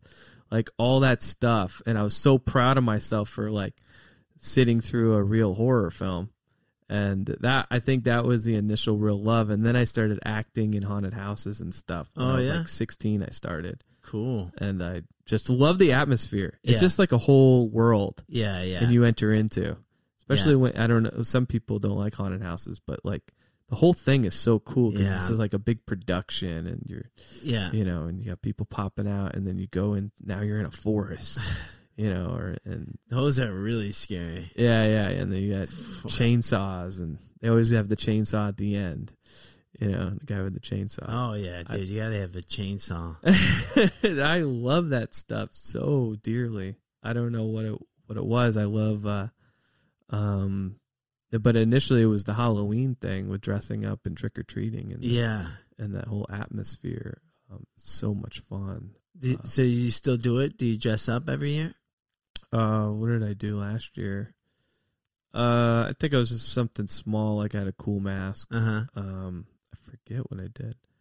But yeah, I try to dress up. Even when I was doing like my band, I was coming up with different dress. I was dressing up for that. I had this like Hawaiian suit. My band's called Cosmic Jetties, and it's like the B-52s mixed with like sci-fi and surf and punk all in one. And then I'd have like an alien on stage and a robot and this sexy girl like 60s in a bikini dancing, and then we do this whole thing. And I had like I think I did like a turquoise and silver triangle over my eye with blue lipstick, and so I was dressing up I was just playing dress up for like my band. And so like when Halloween comes around, it was just, I'm doing it kind of all year long. Yeah. So it's just, that's cool. Wonder how Halloween's going to be this year. It's going to be, what they're doing? They're doing drive up or drive through like haunted houses and stuff. Oh, really? Yeah. I already signed up for there's a Stranger Things interactive drive through. Like you're in the show Stranger Things. Yeah. So you're literally, it's going to be like Universal Studios but you're the car. You're driving, instead of being in a ride. Yeah. So they're trying to create that. Yeah. So that's cool. So you can have your windows up and you just kind of drive through. That's what they're doing this year. Nice. So there are cool advantages, and then the drive-in theater thing we want to do Cannible Comedian at a drive-in theater. Dude, that would be so cool. Like do a tour if we could. I like drive-ins. I know they're fun, right? They are. You know. So there's some cool stuff going on. Yeah. It's cool, man. Yeah. I mean, but except trick-or-treating is probably not going to happen, right? No. Probably not. Unless you got a mask on. A mask and then a mask over that. A mask over your mask. I wonder if, some people probably will. Yeah. Right? I mean, yeah. Do you dress up? Yeah, I like dressing up as scary things. Yeah, cool. That's something definitely I like doing because I love seeing people's reaction and seeing them, move to the side. Oh, and, kind of like get uncomfortable just looking at you and stuff like that. So that's a lot of fun. Trip. And it's fun, not being recognizable. Oh, yeah. That's the whole thing. That's what's so fun, wearing a mask, and then you're somebody else. Yeah. I think that's why I loved it so much, just like being somebody else, and being a character. It's just a ball. Yeah, that's a lot of fun. Do you have any brothers or sisters? Yeah, I have an older brother and older sister and a younger sister. Did they get into show business? My brother is a musician, yeah. Oh, okay.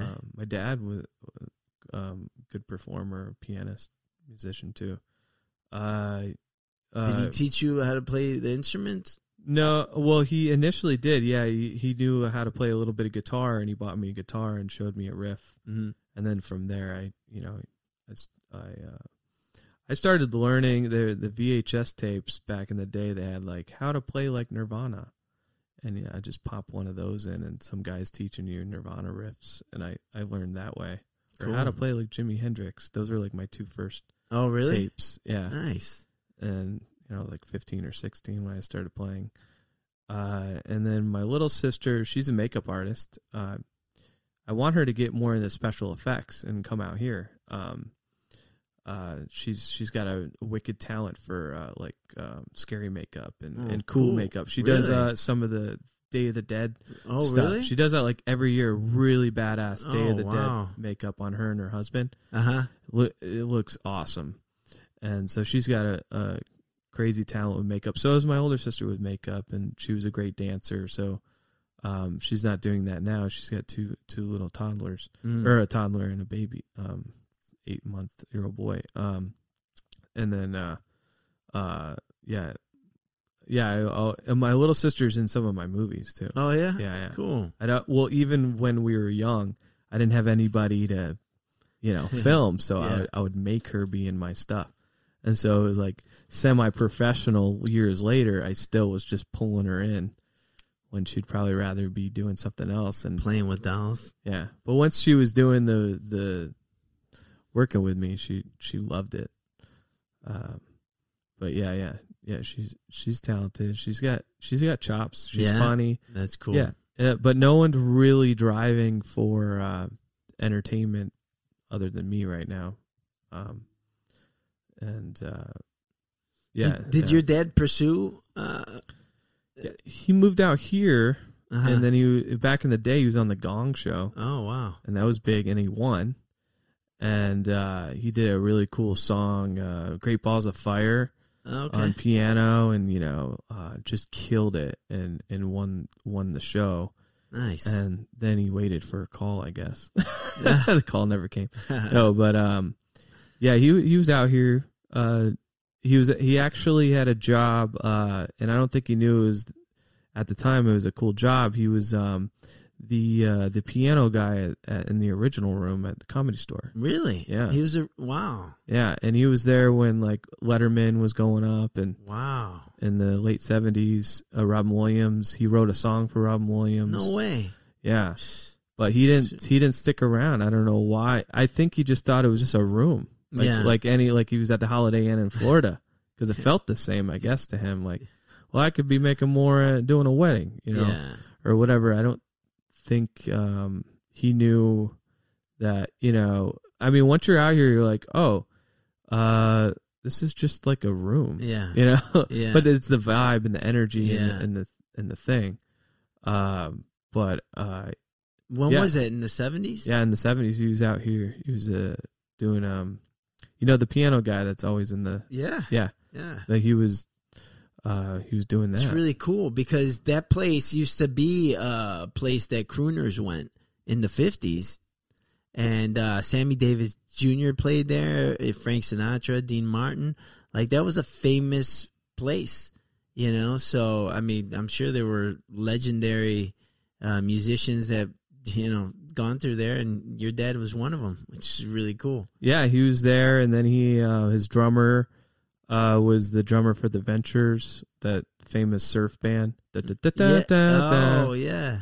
And so that was his drummer. So he was killing it for a little bit. But he said he got these like really, really constant, severe migraine headaches.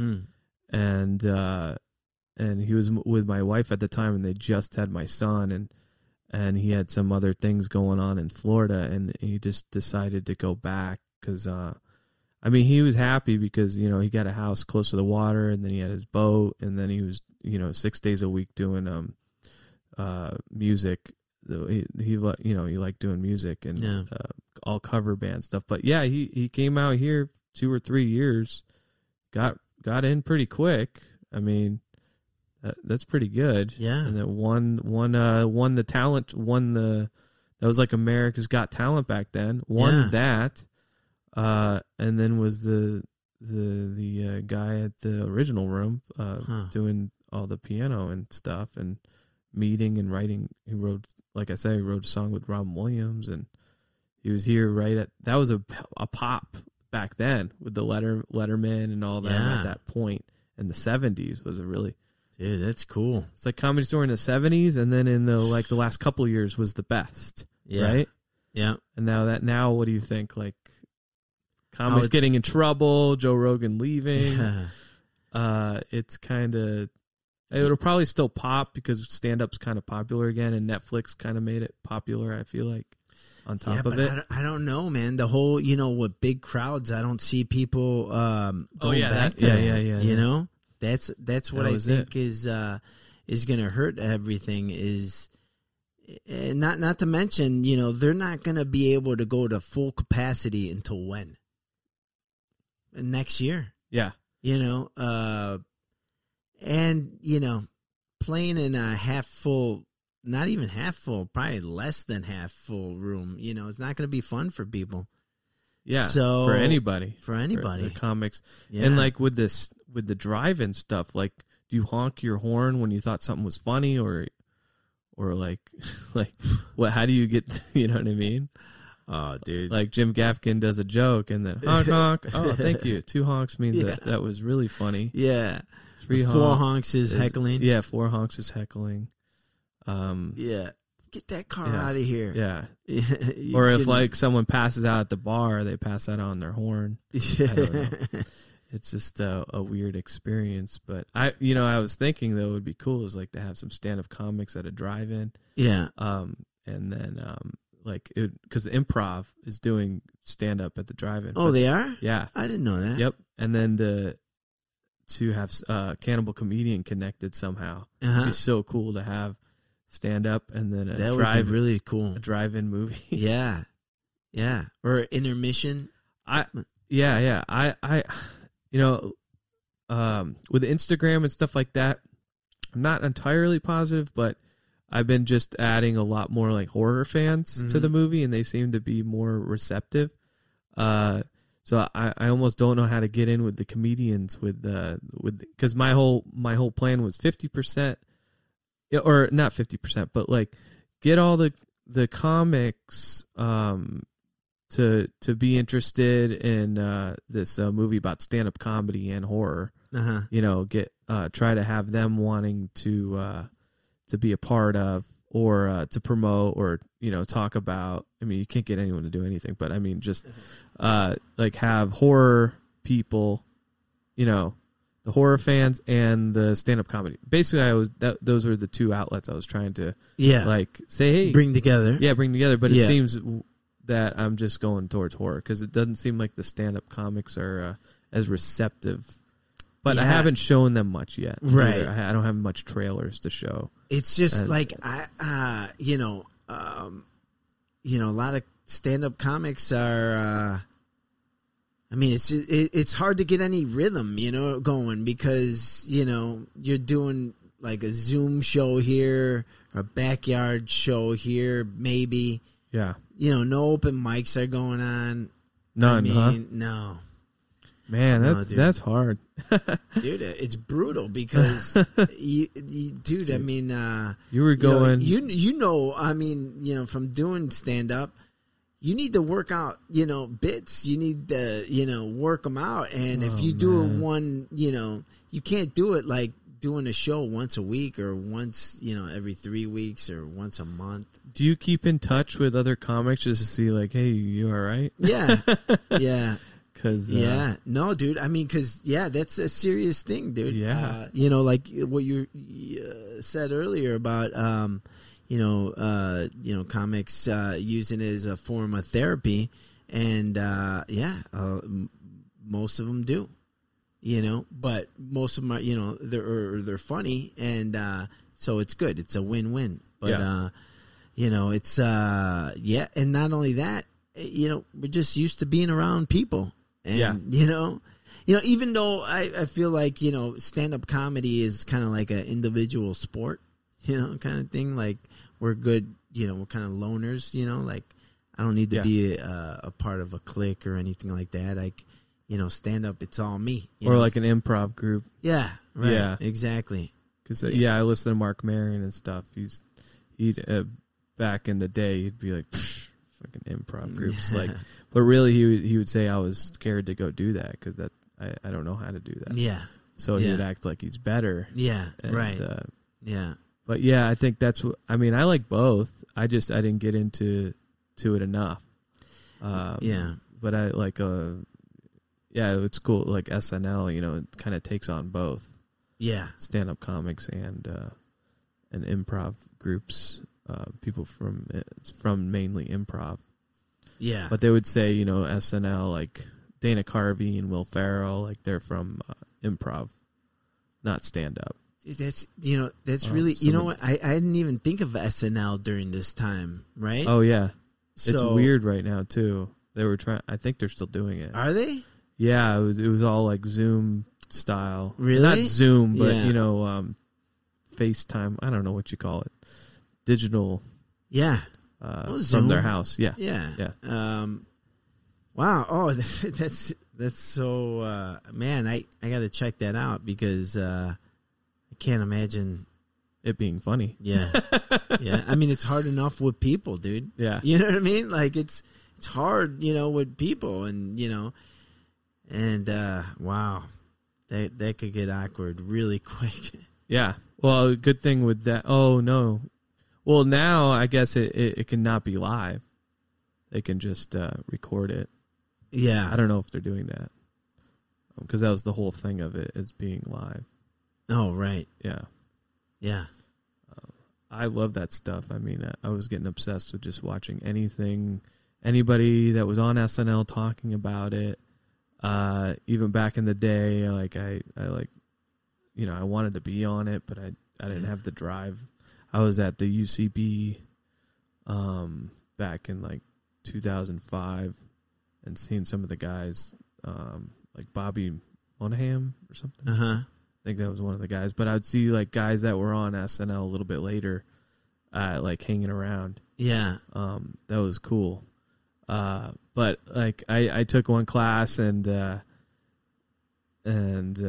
teacher had me like she goes, Sean, can you wait after class? I'm like, oh, wow. And she goes, do you have ADHD? Wow. Are you serious? Yeah. I said, no, I was just nervous. I didn't know what to do. She's like, oh, okay. And then she failed me from the class. At the end of the thing, you go to UCB Theater and you actually do a show at the end of the class. Like, that's the grand finale or whatever you call it. But the end, you have to perform on stage. Yeah. That's what you do with your class. And I thought I was Will Ferrell, I guess. And there was a scene, well, actually, this is probably really controversial now, but whatever. There was these two of the females or whatever. They acted like they were little girls playing with dolls. Yeah, and I was just thinking like my dad when I was a kid, he'd come out in his underwear, and I was so embarrassed. He had like pee stains on his underwear, and I'm like, oh, Dad, like I'm a kid, and he'd be like, hey, Sean, where's the remote or something, whatever. And so I came out, I'm like, oh, Stephanie, like I pulled my pants down, just my underwear. Yeah. And I go, oh, hey, Stephanie, patting her on the head. Nice to see you with hanging out with the kids or whatever, or hanging out with my daughter and stuff. And I'm like right there, like packaged like in between them. Well, all right, I'm gonna go watch my favorite show or something. All right, good to see you, kids. Just not being like perverted about it, but just like that fucking lazy dad. Yeah, like just fucking unaware that he's in his fucking underwear. And that was the bit, but you're never supposed to actually, you're supposed to fake. Oh, okay. Like Panama or whatever, where you act like I pulled my pants down. But I thought I was Will Ferrell because I would watch SNL, and you know how you pull his pants down? Yeah. And so I was just like, hey, how you doing? All right, cool. All right, well, yeah, keep playing with those dolls. And I'm standing right there, like my junk is like right there while they're like playing, and I'm like doing like a Will Ferrell kind of stance, like just being silly. Yeah. Did it get laughs? I got laughs. Nice. Yeah, totally got laughs. Nice. After she said, "Oh my God, Sean," she had me stand and she was yelling at me and saying like, "What if these they weren't young girls? They're like in their 20s or whatever." Yeah. In the class, but in the performance they played, whatever. Anyways, what if they had been raped? She said. That was horrible that you were doing that. And I was just trying to be funny. I wasn't, and she failed me from the class. And then when I felt like the biggest piece of shit and so horrible inside, and I went outside and everybody was like, dude, that was so funny. Like the other, the audience. Yeah. Do you do comedy all the time? Like, oh, that was awesome. Like, like literally like getting full on, like that shit was hilarious. You pulled your pants down. And so I didn't do it again after that. But I didn't have, like I said, I didn't have like the full on drive. But I definitely have the, I feel like I have the chops if I worked at it. Yeah. Because I know like even Will Ferrell got funnier. Yeah. Like through the years. Yeah. Like really owned in on what he can do. Yeah. So yeah, that was a dream. Maybe in my next life. Maybe I can host SNL one day. That'd be cool. Yeah. But that was cool. Yeah. Yeah, that was my dream too, man. Like, SNL. Yeah. SNL was that was a dream, man. Like it totally changed my life seeing it like in 5th grade. And it was just like crazy, man. Like I'd talk about it, the next day to other kids and be like, oh, did you see that skit with Bill Murray? And, he did that one sketch and, and some of them were into it, but most of them were into sports. Right. And although I liked sports, I wasn't as passionate as I was towards, seeing comedy like that. Yeah. What was your first stand-up comic that you were just like, oh, I got to do that? Or did it happen like that? Like, how did it?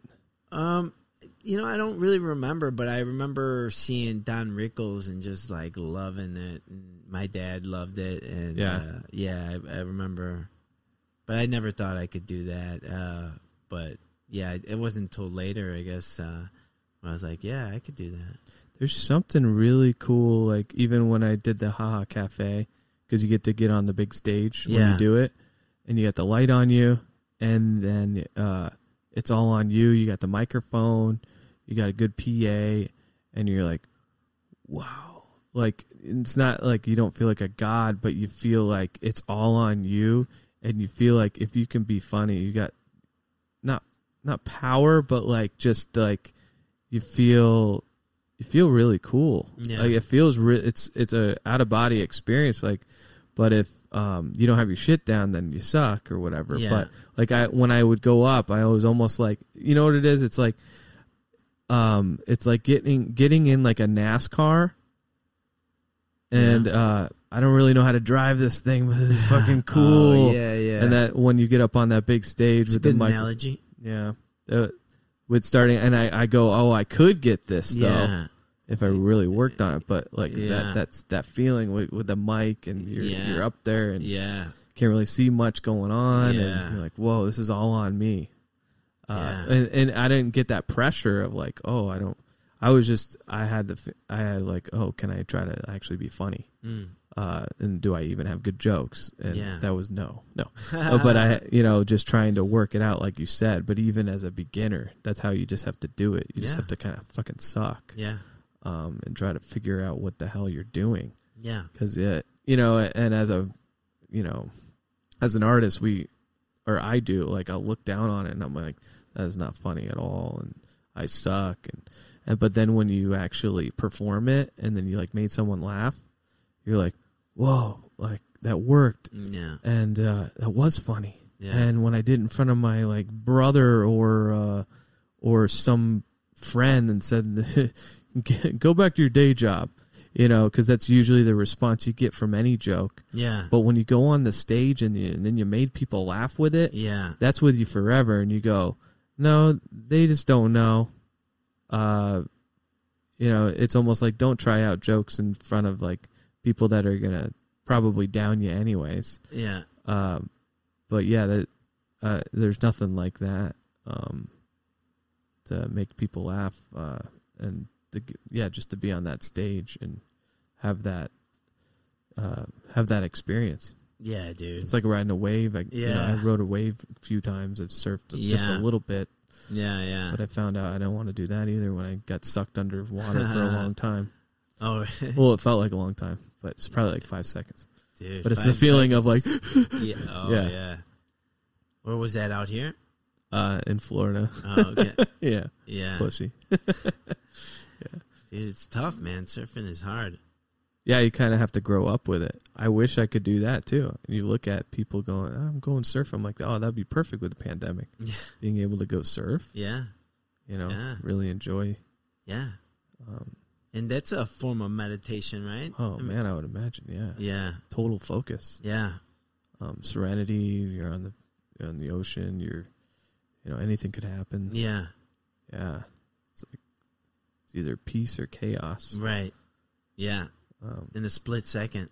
Yeah. Yeah. But yeah, man, it's been good.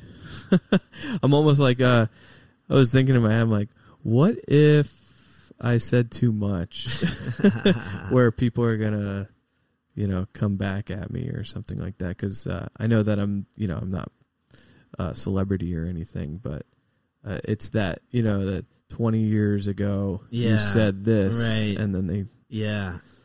Super sensitive right now, though, isn't it? Did I say anything that would fuck me up, you think? No. Yeah, no. Maybe, yeah, you did. Yeah. But, I mean, you said things that could inspire and help somebody, so you should be proud of that.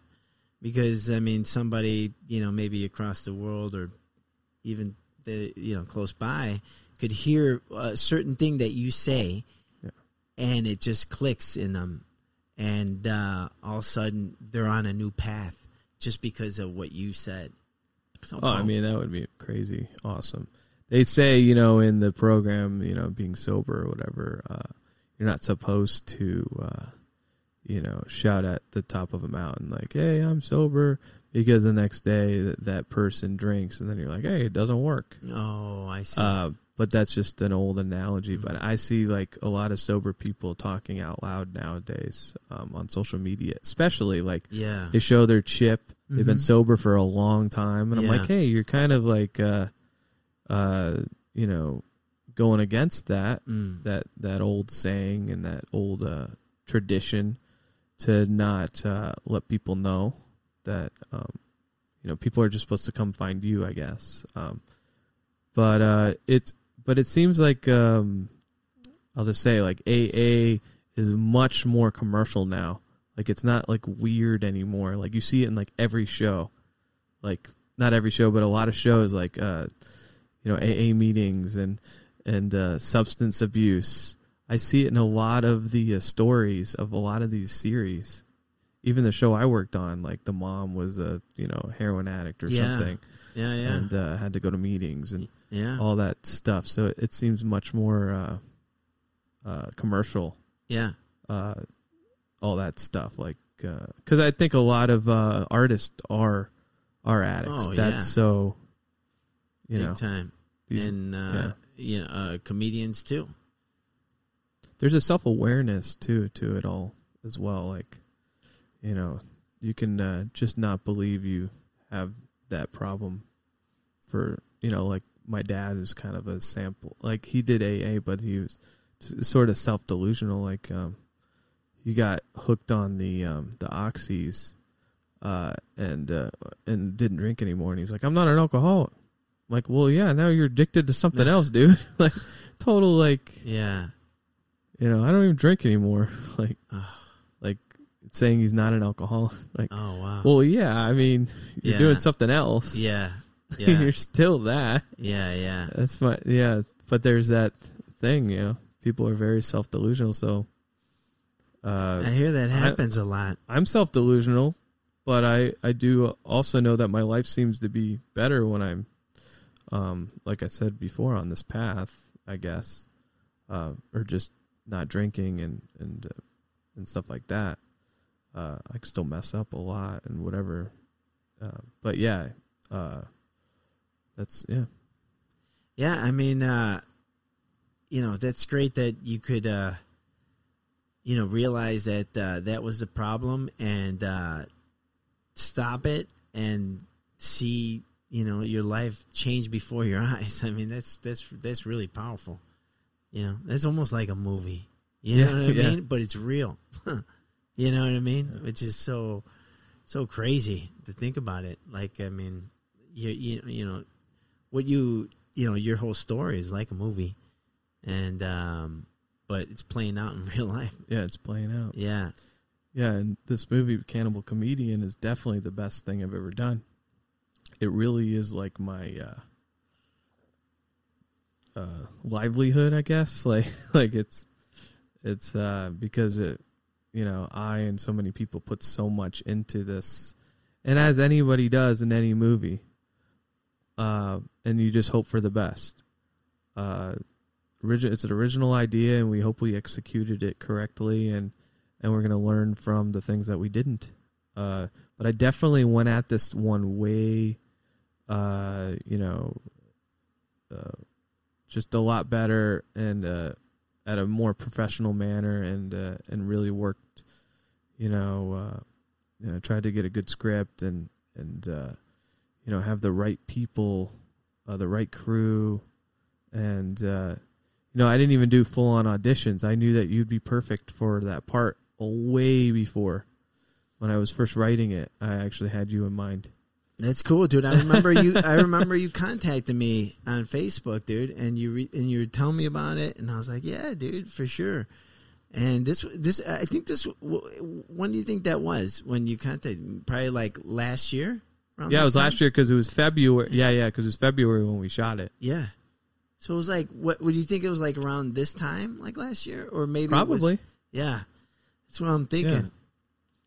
Real interesting. I was so happy that you were down to do it. Yeah. I got the first thing that really got this thing going was I got together with Ryan Stalder. Uh-huh. I had a decent script, and then I sent it to him, and he went through it because my idea was to have a real stand-up comic kind of like look it over. Yeah. That was the whole thing. Yeah. To try to make it a real thing, have the stand-up, whatever. He added like jokes, and he, and the environment, and making it feel like a real stand-up comedy club. He did? He helped. Yeah. He went through the whole script and made different, just crossing things out and adding things and stuff like that. So we got together, and I was talking to him about, where we're gonna shoot, and he goes, "Oh, I got a place called the Murder Cabin that my uncle and my or I think it's his brother, his uncle, they all and his brother, they all own it. Yeah, this murder cabin out in the middle of the desert, and I was like, wow, and he turned me on to that, and then that was the first momentum, like, of him working on the script. And I was excited to, like, just talk to him again, because I hadn't talked to him in a long time. And I always, like, look up to stand-up comics in a way of, like, I can't believe you guys do that all the time. And it's such a cool art. It's one of my favorites. And it's something I did a little bit of. But I just really look up to. That's how we met. Yeah. Yeah, through Ryan. No, we met doing stand-up. But, doing stand-up. Doing the same show, yeah. And, it was a road gig, and I think you came to my place, right? And then then I drove us down there, which was by Joshua Tree, so it was like an hour and 30 minutes away? Yeah. 2 hours away. Yeah. And, dude, I remember, like, talking to you and, hearing your story, and it was just really interesting. You told me about your musician days, and and it was really, really fun, man. It was really cool. Yeah, I bombed that night so bad. But Ryan said, he goes, man, you're it's really funny when you bomb, though. So I was like, okay, well, that's cool, I guess. Yeah. No, dude, that was a tough little place, dude. That was a tough place. He was all like, Bartek will do good there. Like my Polish character. Yeah. They're like, do a Polish joke. Yeah. I don't know any Polish jokes. My wife, she has she wants to get rid of me. She has a Polish remover. But that's all I have. And I do that the guy. And he's, but, I have my... Oh, thank you. All right. Good stuff. All right. I was in a hot tub with 3 hot blondes. Yeah, they're all nice guys. Yeah. Thank you. You know why the vampires have sore throats? Yeah, they do. They're always in their coffin. You're like, kick me out. You're crushing it. Yeah, you kick me out the podcast. It just goes. Yeah. It's like, get this. What the fuck? Thank you. All right. Yeah, but I would just do like 50 bad one-liners with that guy, and we have a good time. We have a good show, and I have a producer, and he should have made a cameo in Cannible Comedian. Yeah, I want to put that character in my new one. He's loves aliens and Area 50. Like, we turned Bartek into like a sci-fi nerd. Yeah, that's but he's cool. Still, he's overdoing it with sci-fi. Like, have like a LED lights on his shirt, and it's all like nerdy and funny, and I could totally see that, dude. Yeah. But I would be clean shaved, and I have my hair like really done up, really cool, like to the side all the way. Right. And then my pants were way up, and then like, okay, all right, we make a show. We have fun tonight. Hello, ladies, ladles and jelly spoons. We have a good show. Yeah, I guess I can fall right into that guy. Yeah, he's that character that you asked. I know you're going to ask me. No, that character comes from. I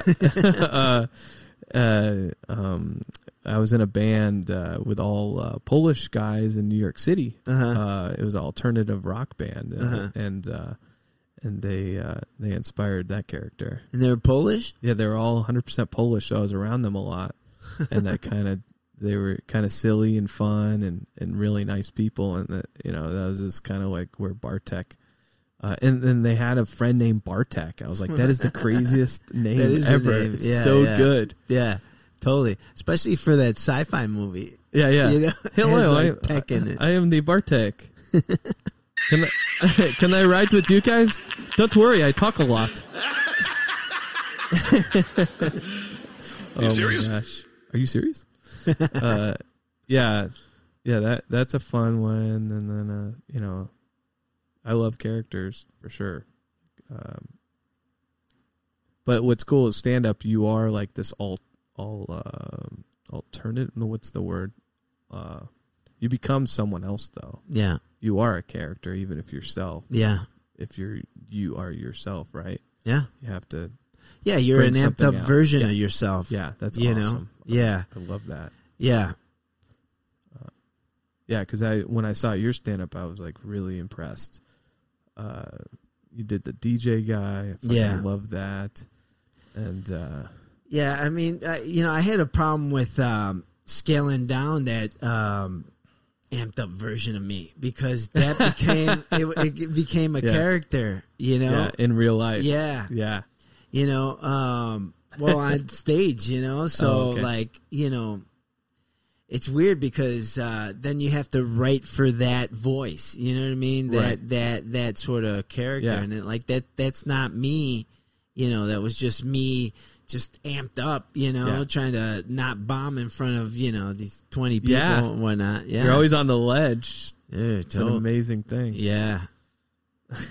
And you come up with material on stage. Is that how you kind of work? Yeah. Yeah. I'm really good at off the cuff, and, I just, I like writing from there. I guess, I think I'm like, I don't know if I'm like dyslexic, but like, I always had trouble writing, you know what I mean? Like, because maybe I had, ADHD, and when I look at a paper, like I'll look at the words, but, I can't focus left to right. You know what I mean? Yeah, like I have trouble with that. Yeah. So I have trouble writing. So,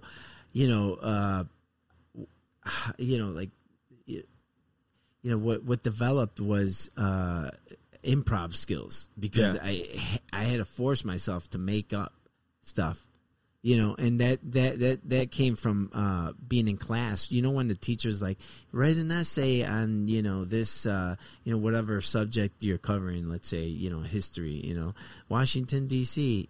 So I would write maybe half an essay and then the other half I'd make up. Because we'd have to read it in front of the class. Oh, wow. So, wow. Yeah. So, like, the other half, I just freestyled it. Freestyled it. That's amazing. Yeah. And that's where, my... Another whole skill comes out of that. That's what's so cool. Yeah, it is cool. I think some of the greatest guys, they just work it out on stage. They don't write all that shit down. Yeah. I mean... Yeah, and you mentioned Bill Burr, earlier, because they asked him, I heard him say he just writes bullet points. Yeah, and then he goes off of that. Yeah, that's amazing. Yeah, and that's I'm the same way. More conversational. Other people are. It needs to be word for word. You know, but yeah. I hope it comes back. I would love to do it again. Like hone in that, like, if I got to a place where I'm doing pretty good with the movies, maybe I'm like, okay, what else? Maybe And it seems like it would be easier, like music's way easier, but stand up to later on, like say I have some sort of success in entertainment, it'd probably be easier to go into stand up because like a Judd Apatow, he was able to go right back in, and and he doesn't have to go to a shitty open mic. Nope. He can go in front of people. So I could go bomb in front of people if I was somewhat popular and learn a little bit. I guess it would be a little bit easier. But also with like music, like I could probably start a band easier. Yeah. Right. Like Dave Grohl with the Foo Fighters. He was coming off of Nirvana as the drummer. So people were itching to be in his band. They're going to take him more serious, too. Yeah. Right? So I hope that something can get to a nice level where nothing's ever easy. But just, I don't have to go, play music in front of one person. Yeah. Like the horror fans will come out to see my music. Or the people that watch a movie that I did or something. Yeah. They'll find out, oh, he's got a band. And it's good because I've been doing that for a long time, so I'm good at that. stand-up I'm not very good at yet. I mean, I stopped entirely, but I have the funny in me. Yeah. It's just a part of me. Totally. So it's just going through all the hardest things. And supposedly Eddie Murphy's going to do it again. I know, that'd be amazing. What do you want people to take away from the film? Cannibal Comedian. You know, I that is a really good question. I just want them to be entertained. Mm-hmm. We have some story, and the actor Aaron Prager is fantastic, and who else? They're all really good. I don't know why I'm laughing. No, but everybody, and everybody was awesome in this film, and it's very special to me, and I think to others, and things like that. But what I want to get out of the movie, or I want people to get out of the movie, is just to be entertained. Yeah, that's it. That's good, dude. Yeah. I mean, what more can you want as somebody that's creative and that's putting out some art? Be entertained. I think this movie definitely has. I mean, it was fun being on set, man. I'll tell you this, and even reading the script, I was entertained. Cool. Yeah. So if you could be entertained by just reading it and then being on set and then seeing it, it was really cool. Yeah, and each character brought something out of what I had initially written, and I let some improv go on and stuff like that. And we were talking about earlier, like Christopher Nolan will, the actor will be like, so should I do this approach or what should I be thinking in the scene or whatever? And he goes, what do you think? And they're like, what? But he made it like a playground. He talked about Heath Ledger. They all just were having fun. Mm-hmm. Especially the scene that they were talking about in particular was where they're with the gangsters and the Joker walks in and he does the pencil trick. Yeah. He was improvising, doing different things. Yeah. There was all like kind of improv-y scene, and they were all just having fun. Yeah. And that is so cool. It is cool. That's the best. Yeah. And they talked about too that they said that Heath Ledger got so dark in the movie, and that's why he got. But he said that Heath they were having fun, and he said Heath was out of character right when they cut. Yeah, he goes, "Was that good?" Like he was even asking the other actors, "Do you think I should do that? Should I do that growl or whatever he did?" He did the growl, and they're like, "Oh yeah, that's cool." Like he was coming up with that right then. Yeah. But that's the best. Like, you think that shit's all written. Yeah. But I think we have some of that in Cannibal Comedian where we're coming up with some cool shit right on the spot. I hope that comes, that's what we hope for. Yeah. But it felt good when we were on set. Yeah. You were only there on the comedy days, which those were fun. Yeah. But when we were out in the desert, I was like, guys, I think we're making a really good movie. They're like, okay. No. But, like, I felt like... dude, yeah, because I think this is gonna be something. Yeah, and everyone's like, yeah. Like I don't know if everybody always thinks that, but it felt that way for us on set, and we all became like a family, and we were on this like little tiny cabin together for these days, and we all, the big thing, like, not really any ego involved, and nobody really thinking they're special. We're all just trying to work together, especially on such a low budget film. Like even, people think this is crazy, but the main actor, is like, oh, did you want me to go grab the catering? Like everybody was helping. And I cherish that as all of us, really had creative input on this, and it was such a cool experience. It happened so quick, and then COVID happened. Thankfully, pretty much after we shot, wrapped. Yeah, that's incredible, dude. I mean, how is it? I mean, did you freak out? Were you like, what's going to happen to my film? Like, or did you like not even go there? Did you like start thinking about your own health and your family? But no, all about film. Yep. Yeah. No. I mean, dude, I was flipped out at first, but I was like, at the time, I was like, oh, everybody that talking about the movie, were like, hell yeah, we got that all filmed.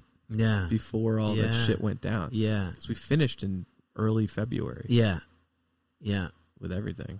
But then you realized that you needed some pickup shots. Yeah, right? yeah, and that's when we started talking. Yeah. And we went out in the desert with a couple of us, guerrilla filming and being cautious of everything. Yeah. And everybody was cool. And yeah. Got that done. And I think that was before we could even do the rapid tests and stuff like that. And that, on the next project, I really want to shoot it this year. We have to really start moving quick. I have the other one, and we have a rough script already on a horror. I'm calling it like Texas Chainsaw Massacre meets Alien.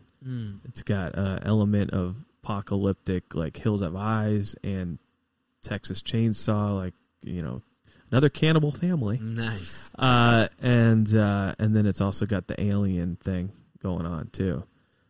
So I was incorporating a little bit of sci-fi into this world of horror. I mean, they've done it before, but I don't know if they've done it where they literally do like Alien and Texas Chainsaw. Yeah. Into one. That's so cool, dude. So I mean, you're already incorporating like two worlds that like they don't normally cross. No. You know what I mean? With the stand-up comedy and the horror, and now this one with the sci-fi and the horror. I love what you're doing, man. I think that and that's why it's important to hear these up and coming artists, filmmakers, actors, musicians, stand-up comedians. Basically, everyone I'm having on my podcast is not exactly, mainstream. Some might be, but for the most part, they're the ones you're going to be hearing about in months, years to come. So I think it's really cool to get that point of view from somebody that's not there yet. You know what I mean? Like completely, and see how much I change on the next one. Like showing up, I got whatever. Yeah, all the cool stuff. Yeah, maybe you'll just go to set with a helicopter all the time. This is how I roll now. Yeah.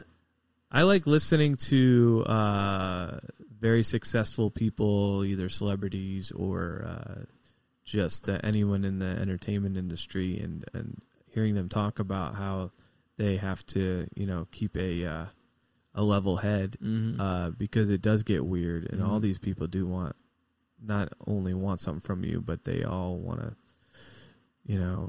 be around you or whatever. I mean, I'm far from that, but I like listening and hearing people be pretty whatever, right sized, feet on the ground, know where they came from, type of people, even if they're at this like high level. Yeah. Because you got to know where you came from, and I do see myself like getting a little bit like over, like being like, oh man, I'm a badass, but I know that it's where you come from anyways. I just don't. I don't know where I'm going with that. I'm gonna be a total asshole when I'm famous. That's what I'm saying. That's what I'm trying to say. You just, I don't know. The whole thing too is it's not about. I think when I was younger, I wanted to be famous. Yeah. Right. Now it's like, can I put food on the table making like a low budget horror? That would be fucking cool. That would be cool. I don't care. I mean, popular enough to be able for people to buy my movie. Yeah. I'm not looking. I don't want to be Quentin Tarantino. Yeah. And I probably won't be anybody that big. Like my brother or someone will say like, man, you're going to be like Rob Zombie and or other people will be like, don't forget me when you get big. I've always heard that. Yeah. Well, I don't think I'm going to be big, so we're good. No. But I want to be able to go out there and film and make money and then go in the recording studio and record music. Yeah. And go play. Yeah. And bring in enough money to survive. Yeah. That is the goal. That and then to have cool people to talk to and cool people to meet and to have fans. How cool would that be? I mean, I've experienced a little bit of it, and it's pretty amazing. And yeah, I like it, dude.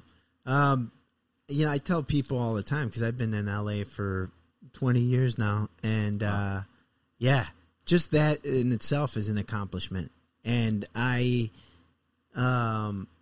what you described is just continue doing what you love to be doing, and then you're making a living from it, on a smaller scale than, somebody who's making those Texas Chainsaw Massacre movies or those, Friday the 13th movies or any other movies that's higher budget, whatever. If you could make a living doing what you're doing and you're saying, yeah, that's good enough for me.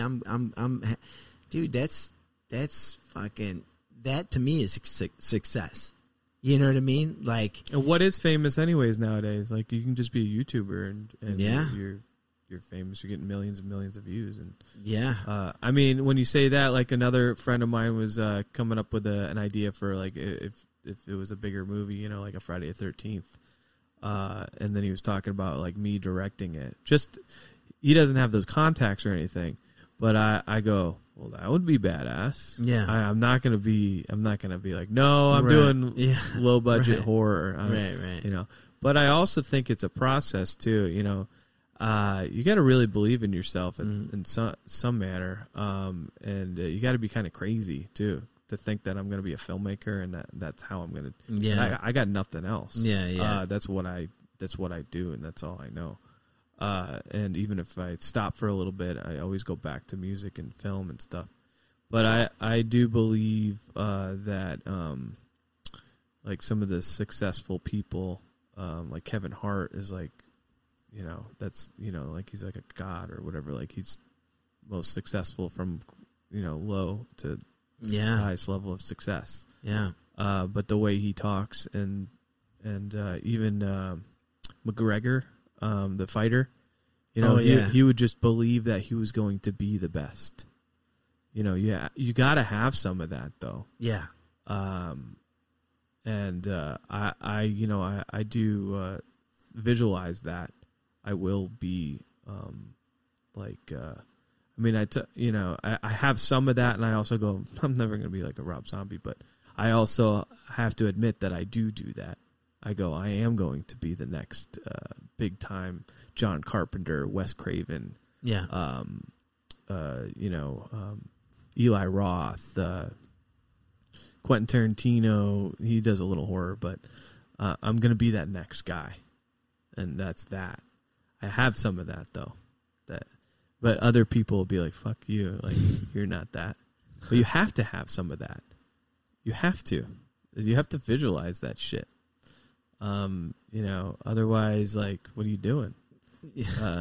I think if you don't visualize that stuff, you got whack fucking imagination. It's not strong enough to imagine you as a big, successful, director.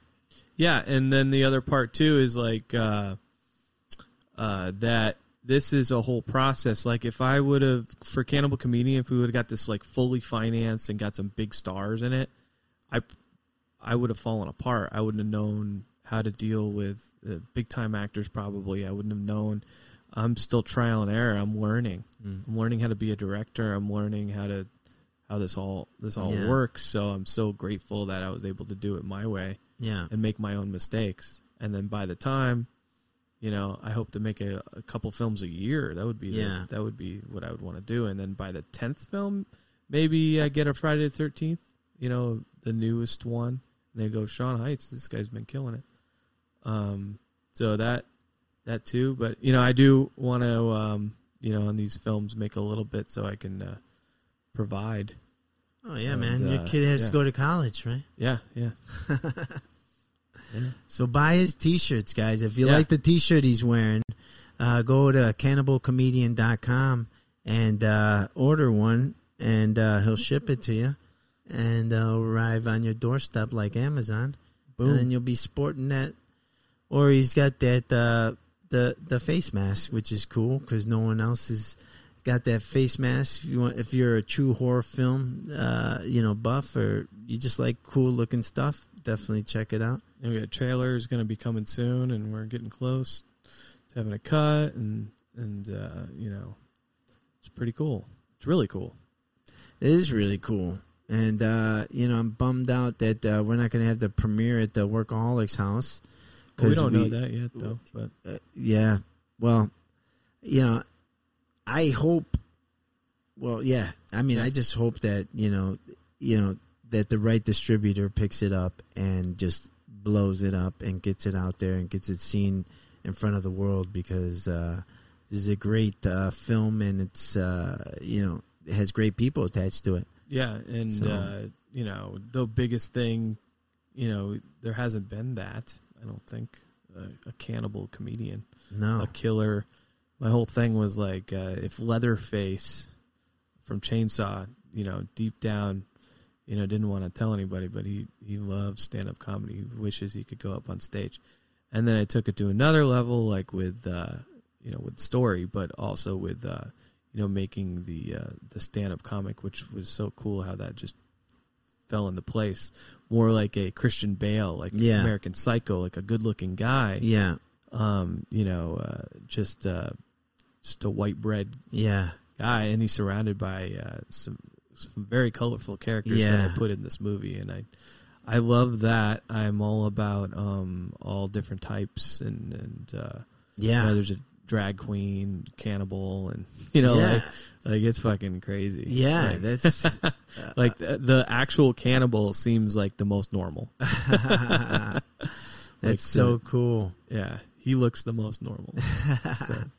Yeah, he does. He looks clean cut, white bread, all American, and that's sick fuck. Yeah, that you like because he's charismatic. Yeah, and he's funny. And none of these people ever did stand up either. And I was looking back at you because you were playing the wand, and you were at the you were at the bar. Yeah, and I would look over and be like, "Was that good?" And you're like, "Hell yeah!" And I'm like, that approval from you guys as stand-up comics, like that was good. This really feels like an open mic. Dude, it felt like an open mic, dude. Like I mean, I swear to God, like I was, because that's how I started stand-up. I was DJing at a comedy club. Then just doing everything. So I was bartending too. Yeah, and oh, perfect. And I would have to sign up the comics for open mic. Oh, shit. So exactly what happened in the scene that I was in. Yeah, what happened in the scene was like, so it's just. So like, I didn't even know that. Yeah, dude. So it was kind of like flashback, man. It was kind of like really, really cool. Yeah, dude, you nailed it. Yeah, down to the headshots of the comedians on the wall. Yeah. And then the owner, with his own headshot on the wall, was like, "How'd that get up there?" Like he's with the greats. He's like, my guys at the club are funny, man. Yeah. Oh, that's so good. Yeah. Yeah, no, it's totally authentic, and not to mention that some scenes were filmed at the famous Workaholics house, where they filmed the Comedy Central show Workaholics. So that's really cool. That is cool. Yeah.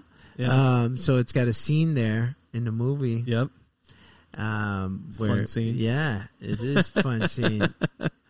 Some of these add-ons, I think, are really going to give it some polish and then give it a little. Because I told you I showed you the intro cut that Court did, and it looks pretty damn good. It's the intro to the movie, and that's awesome. And and the poster and the new poster that you got looks killer too.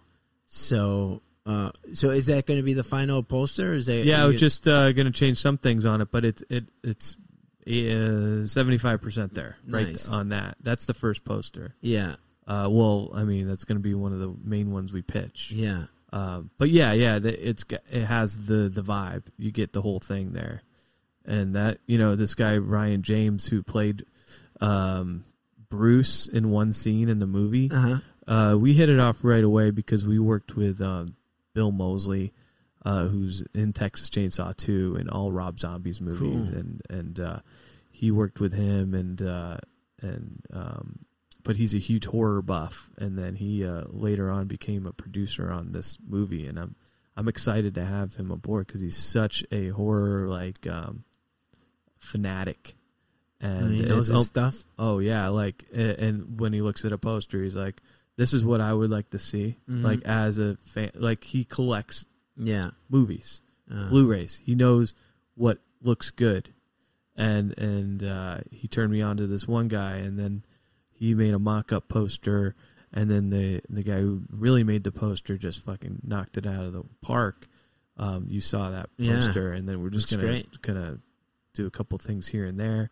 But he's all about behind-the-scenes stuff, so we're shooting behind-the-scenes stuff, and because a lot of the horror fans, they want the extras on the Blu-ray. They want to see how you guys did this and all that stuff, and that's all exciting to me because I didn't do that with any of my other films. I didn't have those people with my, producing and had my back with that. I love of stuff. Behind the scenes stuff. I really do. And just working with filmmakers and doing some stuff. I always wanted to be the guy filming that behind the scenes stuff because I found it fascinating. I know a lot of people do as well because it's not just about the finished product. How did you get there? Yeah, and the stories, and even the drama that comes with it all. And so we started doing that, and then you did some behind the scenes stuff too. So that's awesome. We're gonna put all that shit together, dude. I can't wait to see it. Because especially with this crew that you had, everyone was super cool, and hell yeah, yeah. So.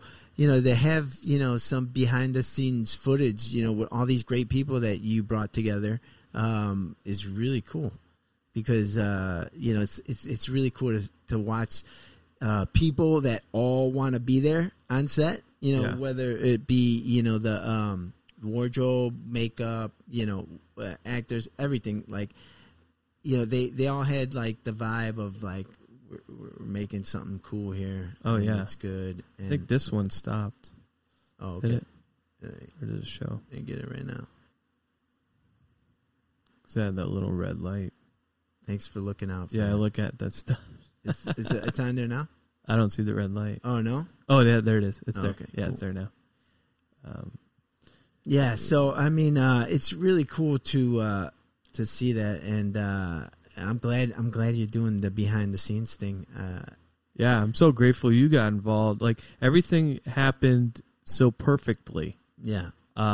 Because when you did your acting job, that was great. But when later on, we went out and got drone footage of exteriors and establishing shots and the cool van shot. Yeah. And all that. I can't stuff. wait to see that. Yeah, that looks great. And then you turned me on to Cortland, who's a phenomenal VFX, special effects, editor, filmmaker, just running and gunning. Yeah, actor, running and gunning and making shit happen. And he's going to be in the next Friday the 13th movie. Yeah, you did the fan film just now. Yeah. It's called it's Jason in the Snow. Yeah. What was it called? The Hike. I don't know. But it was badass. That's cool. And he acted in that. And so, I mean, you got some real pros that know the genre. He's another horror comedy guy. So I got the right people looking over him. Totally. It's almost like looking over me. Or not looking over me, but coaching. Not even coaching, but just assisting, and got my back, and it's so much better than the other ones that I've worked on. It's like if you had a guy that's really good at documentaries, like about snails, and then he's your producer. I don't think he'd be, the right producer. I got these guys that are horror comedy buffs. Right. They love that shit. Yeah. And that's all they live for, that are helping me with the film. That's awesome. That's so, I'm so grateful for that. That, I was talking about higher power shit before. Yeah. Like that. If I was drinking and doing all that shit, man, I would be fucking, no way. Yeah. No way I'd be doing all this stuff. So there's a path. There's a path for people, and you kind of know it when you're going really against the grain. Yeah. And you stub your toe, and then you're getting in bad traffic, and you can restart your day, but when you're forcing and you start fucking shit up. Yeah. I've experienced it where I'm just fucking shit up all day. Okay. Yeah. I gotta let in another I'll even say God or higher power, you take over. I don't know. I'm fucking up all day. Yeah. I gotta chill out. Yeah. Or if, whatever, you don't believe in God or anything, you just literally chill out. Yeah. And understand that you are really pushing people away from you. You're really fucking up all day. You're doing something wrong. And I have that tendency to just push, but it's you're pushing people away. Or pushing, things, results, and being desperate and all that stuff. I know all that shit. I try not to be. I ran into Eli Roth. Do you know that director? He did a Hostel, and he's the new John Carpenter, the master of horror. And I was all a little desperate-y kind of talking. I was like, I made this movie, Big Top People. And he's like, yeah, cool, man. I said, and it got worldwide distribution, and just all nervous. And he's like, he was being kind of cool. Mm. And then I said, well, I think you like it because it's got cannibal clowns in it, And he's like, oh, that's cool. And then he turned his head. And he was done with me. And I was like, oh, I guess he's done talking to me. That shit sucked. While you were still standing there. Yeah. And I just walked away. Yeah. Where was this, at Starbucks? No, it was at I got invited to Rob Zombie's 3 from Hell premiere, which I wanted to walk up to Rob Zombie, too. I got invited by Bill Moseley and his manager, and that was a special treat. But I felt very awkward because I didn't, I went into, all, self-centered me. I'm not good enough because I'm looking at Danny Trejo. I'm looking at Cassandra something, the girl that plays Elvira. Fucking Slash is there. All rock stars and horror icons. And even some stand-up comics what's this small guy, Patton Oswalt. Yeah, he was there. I talked to him. Yeah, Patton Oswalt. I talked to him and I told him about my movie and stuff. He was really cool. Yeah, but that was my first real Hollywood experience, with all the celebrities, where I was there. I was a part of it. I was, but I was tagging along Bill Moseley. I didn't know what to do. And then his daughters are there, and they're like, "Who is this?" I wasn't. He brought you along.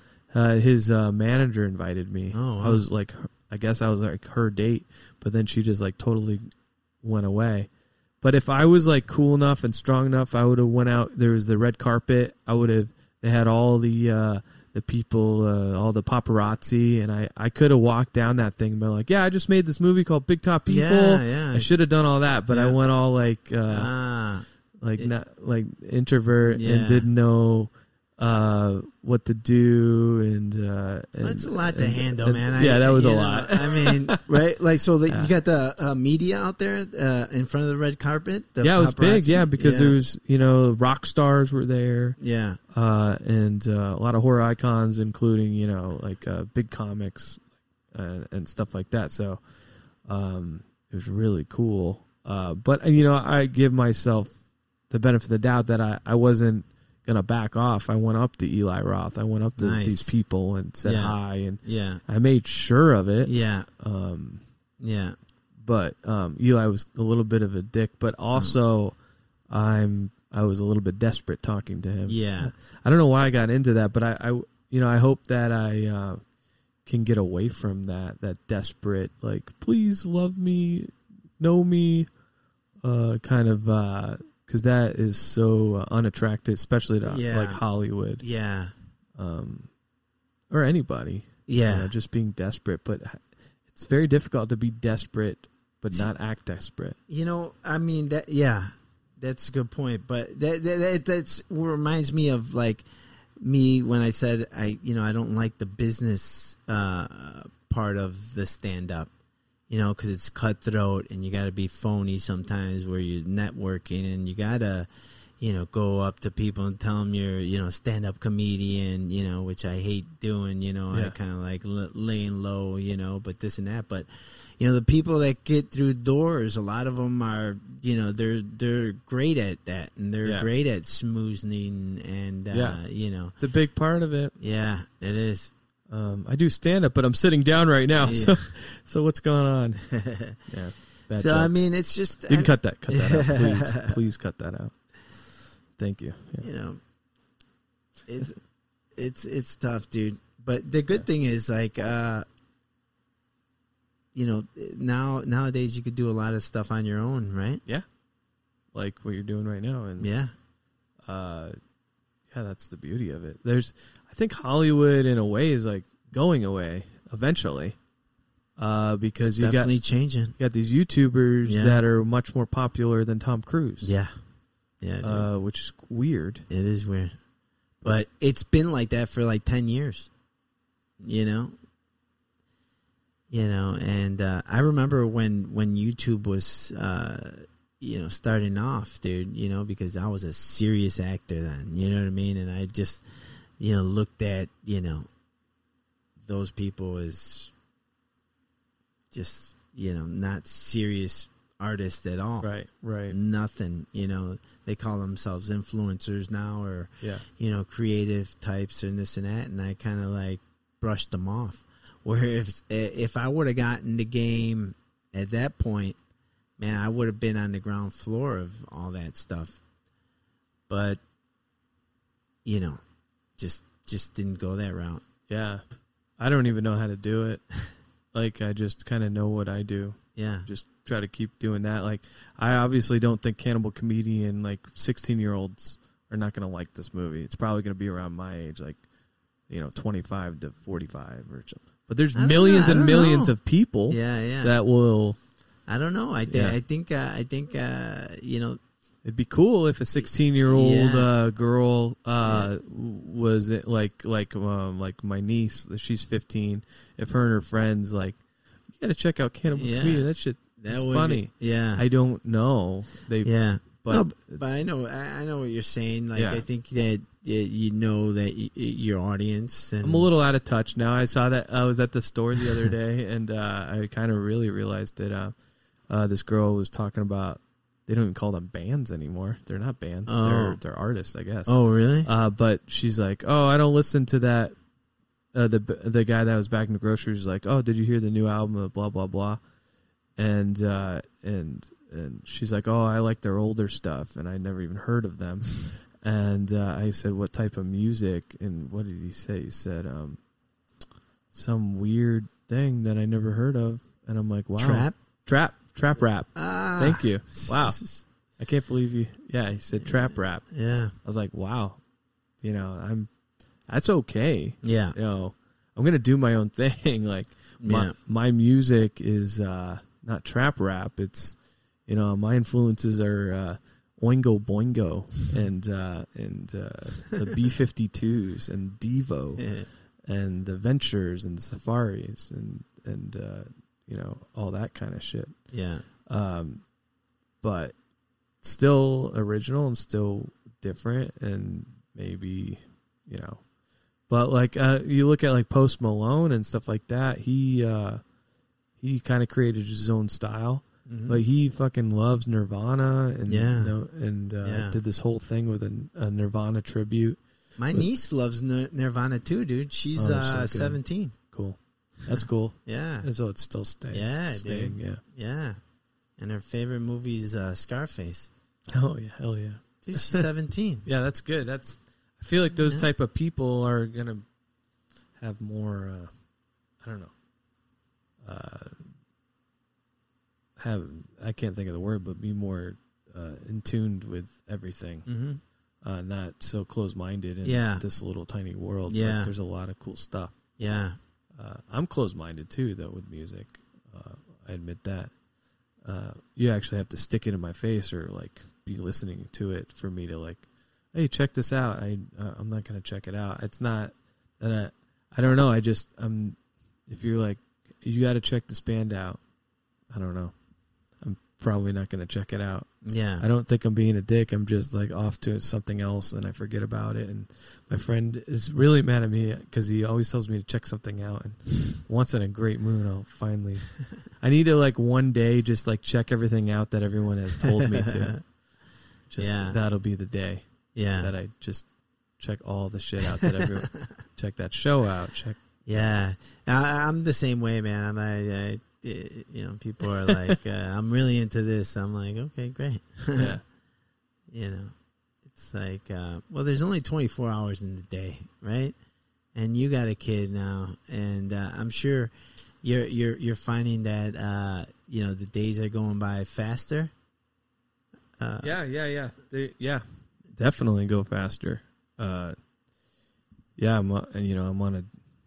We're all on a weird schedule right now. Yeah. Days go by. Like so selfish of me before I had Lennon or before I even thought about having kids. I'd see other people with kids and I'm like, man, they're wasting their time. Like they got to be, if they want to be, because like a friend of mine would, he's got 2 boys. And he wants to be a writer, mm-hmm. And to be like, well, man, you really, that whole day you just have to watch the kids. You can't write, But now I'm just like so grateful because, I'm not going to be trying to film make every second. Yeah. Now my life is just so full because if I'm not working on my project, my son is right there, And there's stuff to do, and it's not a waste of time at all. Like even like going and doing the dishes and and cleaning and doing laundry. There's a lot of extra laundry and all that. Like I actually enjoy doing that. There's something about doing that that physical thing, of cleaning or helping out and doing all that stuff that just makes so my life is pretty fulfilled. Like. I wouldn't even be able to go. I mean, I probably could find time to like go feed the homeless and stuff like that. But like doing the dishes and watching my son and do all that, my life is just so much more fulfilled. Because before I would get these like feelings of like, oh, what do I do now? And oh man, like I would just get all like the hole in my chest wouldn't be filled, And that's how I would drink.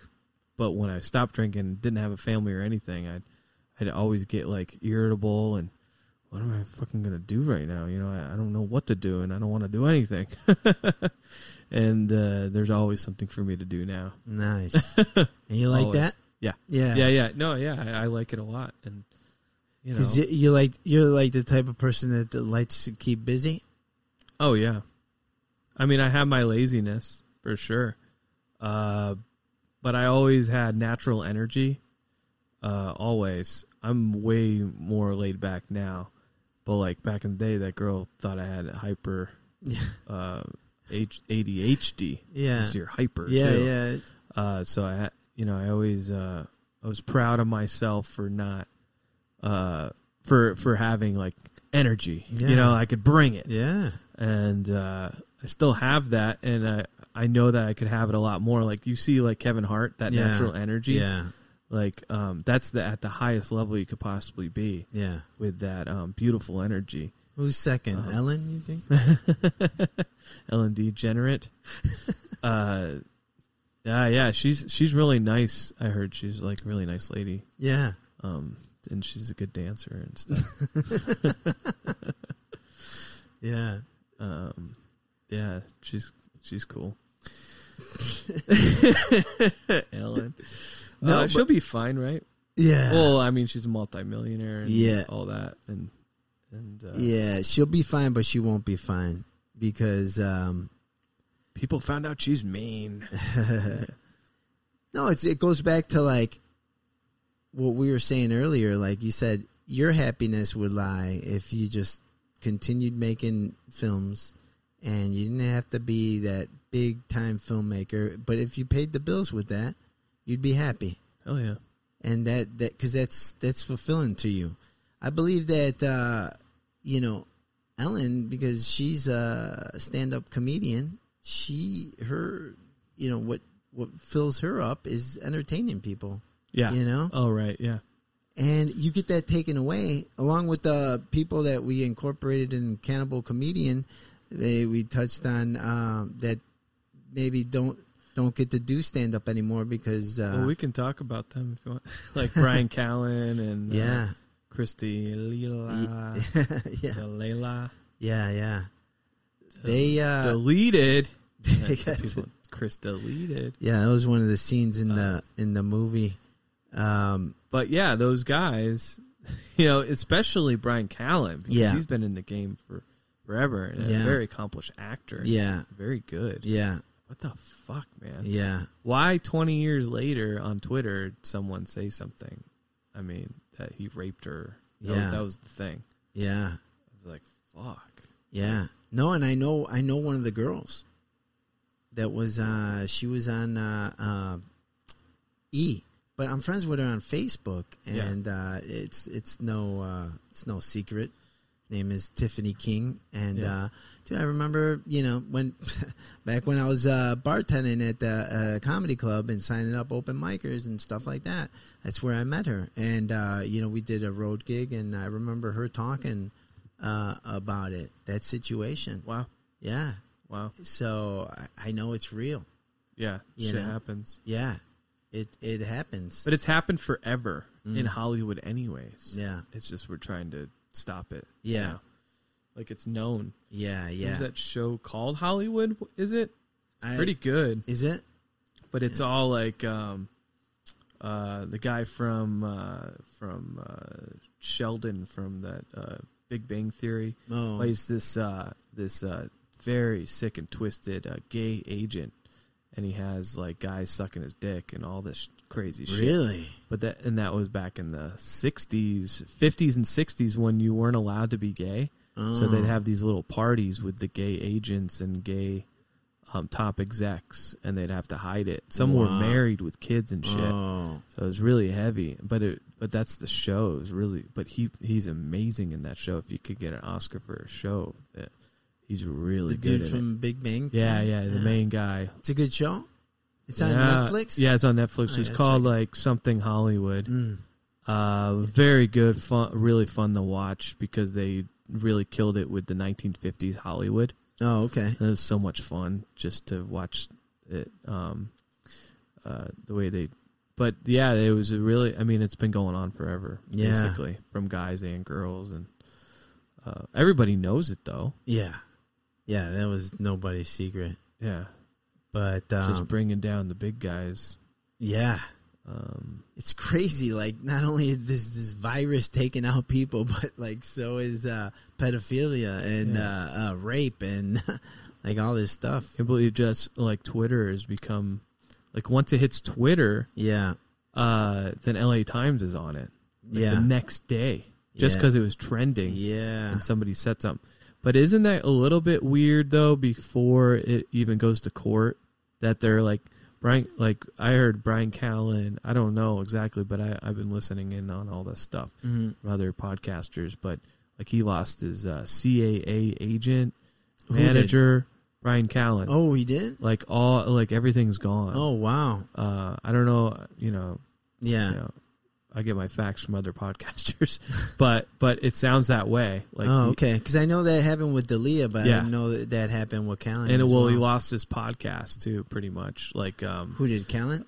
The fighter and the kid. Yeah, it's like no more. Yeah. Supposedly they were making good revenue from that. Yeah, and Brendan Shaw, I guess I heard too that they can't. That they don't want Brendan, like his management doesn't want him working with Callan. It's not that he wouldn't want to, because it's bad. But this is all before it even goes to court or anything. Yeah, that's just someone just saying you raped me. But I mean, it's not just that. Like that girl probably called and talked to a journalist and did the whole thing and opened up about it. But why would she hide it in for so many years? And then it's also already been a couple years since the Me Too thing. Why wouldn't?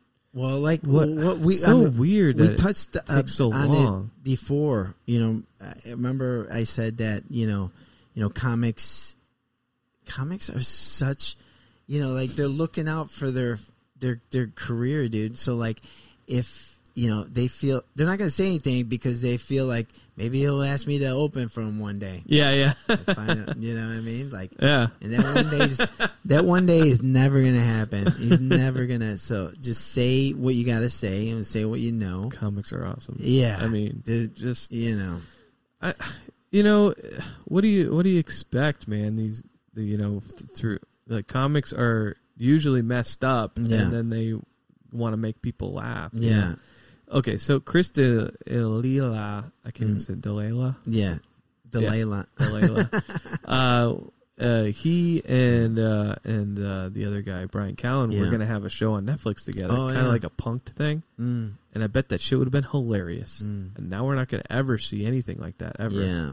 But I understand because a lot of people, he hurt people and little girls, and he's kind of sick. Yeah. But if they wouldn't have shown their penis to a 15-year-old girl, then they would have. We could have seen this funny ass show. But isn't that a weird thing though? Like we don't get to see a funny ass show. But it's the same thing. Like Michael Jackson, we don't know what happened. I still listen to his music. Yeah, it's fucking good. Yeah. I don't know. I didn't watch that documentary though. Oh, you didn't? But that ruined it for me. But I love his music. I was a huge music. Michael Jackson fan. Yeah. No, it sucks, dude. And Bill Cosby, all that shit. Yeah. I never really liked him though, or got into it. I didn't understand it. Dude, you know what? I don't know if I trust it.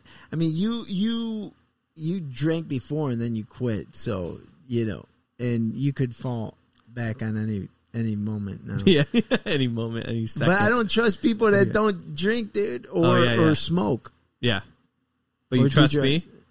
Yeah, because you're a rock star. You did it so much that you had to cut it out of your life. Yeah, I mean, I think I explained it well. Where like I feel like I'm on a different path. Yeah, and this is a more successful path for me. So I got to cut that out. I don't encourage anybody to do drugs or to smoke just to be interesting, this and that. But like Cosby, for instance, like this guy was Mr. Squeaky Clean guy. Yeah, right? that shit's weird. Yeah, and then Ellen too, right? Ellen was Mrs. Happy and Go Lucky and the best dancer in Hollywood, and all this great energy, right? Supposedly, but even on the show, she'd always say some like little quippy, mean remark. Yeah, that was part of her comedy, right? Yeah, she just like real quick, a little really mean, like a little like a jab. I always saw him like, oh, that's her comedy though. Yeah, it was funny. Yeah, but it was mean. Isn't that funny? Mean spirited. Like, it has to come out somewhere, right? Even if it was just in that little bit. Yeah, and a little bit. You ever notice that? Even on her nice daytime show? Oh, dude, I saw that. I don't know if you saw that episode where they had all these free bags and all their audience members got to get one bag to take home. Yeah. She had a hidden camera, and she witnessed, one of the guests take 2 bags or 3 bags. I don't know this and that. And she called them out during the show. Can you imagine getting called out on national television? You're there. You go to see Ellen. Yeah. And then she calls you out. Oh, shit. For stealing. Yeah. even though the bags were free.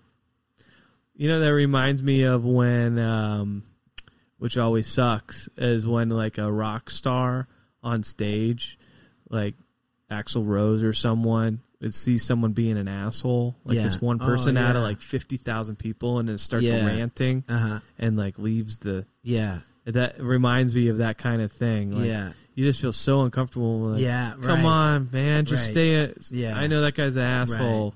Just kick him out. Tell someone after the song. But they would go on this like rampage on one, and you can never see that person. You just hear the singer just yelling and ruining the song. So I mean, we're all human. But that kind of reminds me of that, calling someone out that. And it just ruins the whole show. Right? It was, dude. I mean, like people were laughing at her, and Ellen was kind of like being funny. She's like, she's like, oh, I brought it for my sister that couldn't come, and then she's like, Ellen's like, well, a lot of people's sisters couldn't come. Oh man, yeah. And like people were laughing, but it was a nervous laugh. Oh yeah, like, this is awkward. Yeah, but her show's gonna come back though, right? No. Oh, it's not. Is it done? Yeah, I canceled it.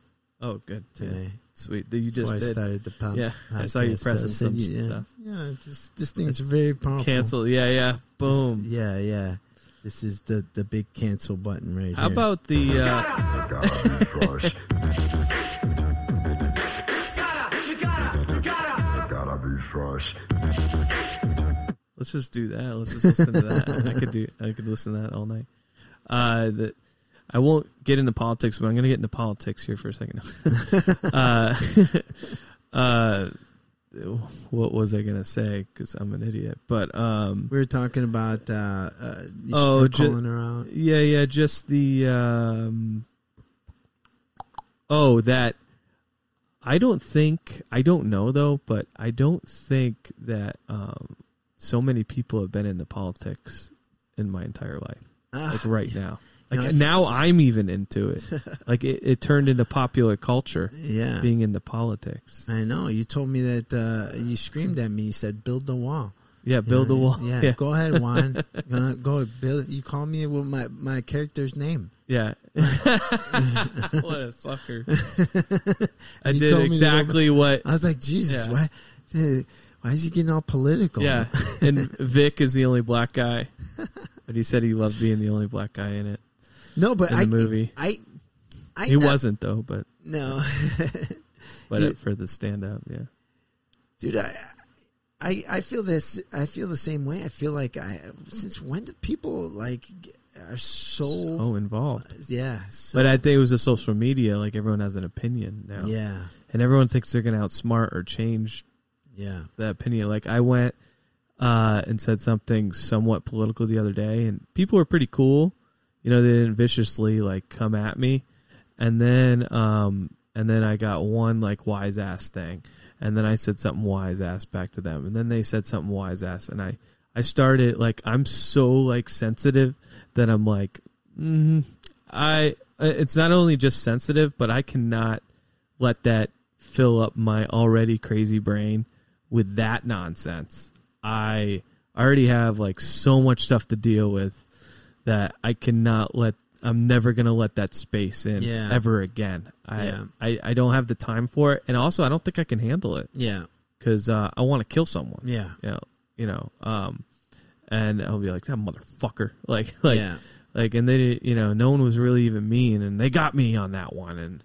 And I was like, this wow. Was on Facebook? Yeah. I just posted one thing. And I'm like, no, I can't even. I just don't want to take up that space in my brain. So you just left it? No. I actually deleted my comment, so I don't have. Oh, so you did. I said something somewhat political. Yeah. No. But the person that said something to you, did you go after them? Or you just deleted the. Well, a few people said something, and then I'd say something wise but good-hearted. Mm-hmm. And then it was just like, and then I was for like an hour I was checking on the thing I said to see what people are saying or if they're liking it or anything, and I started obsessed with that part of it. and then the people commenting, and I was like, I'm done. Yeah. And maybe a half hour I was upset. Yeah. And I deleted it, and I'll never write anything. And it was actually like not too political, but it had that, I said something a little bit wise. And and you're like, this isn't worth it, right? Like, this isn't worth it. I can't do it. Yeah. This is taking up time that I could be playing with my son. I could be like, writing a making script. me upset. Yeah. To mess with my time and mess with, Dude, that's why I don't go there, man. I learned my lesson. Wow. You know what I mean? It's just like, it's crazy time. Like, I'll go down some comments in Twitter just on both sides, like with Republican and Democrat, and I'll look. Yeah. And it's just crazy on both. Like, absolutely insane. Yeah. And people are going insane. And I was like, if I was for our president now or against, I would be like, well, I would rather have, Biden because I live in LA, just because I just want my people around me to be cool. I want everything. You know what I mean? Like, I know it goes way more deeper than that. Like, this person could ruin our entire life, or the next life after us. And I understand that it can go really heavy. Yeah. But my selfish thing is like, I'd rather people be chill and happy around me if Biden is the president. Yeah. Because I'm in LA. Yeah. And he's a horror film guy. So is he? Even better. Yeah. And Donald Trump's just making everybody crazy. Because he just tweets shit that I would tweet. Or like some... It's a live horror film. You would never think like a president would tweet. So like, that guy's a jerk. I'm like, holy shit. But, it is I saw on Joe Rogan too, it seems like a mirrored thing though. Like, and I've learned that in just whatever meditation and all that stuff, that like when you're really upset at someone, or you're not even politics, but if you're like that guy's, I hate that guy. You got to look at yourself. Like, is there something in him that's intimidated? Yeah. Or are you kind of like him?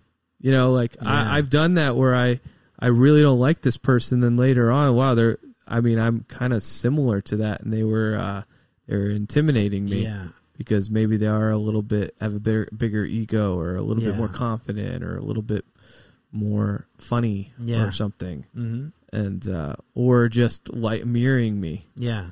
So the hatred towards people, we gotta look at ourselves too. Yeah, sure. That's about all I'm gonna say about that. No, it's true, because a lot of these people, that are super religious, and they go after, a certain group, and then they end up getting caught with that certain group in a stall in an airport. So why were you all so against these people? And it turns out you're one of them, So us humans are weird. Yeah. We're all very... Yeah.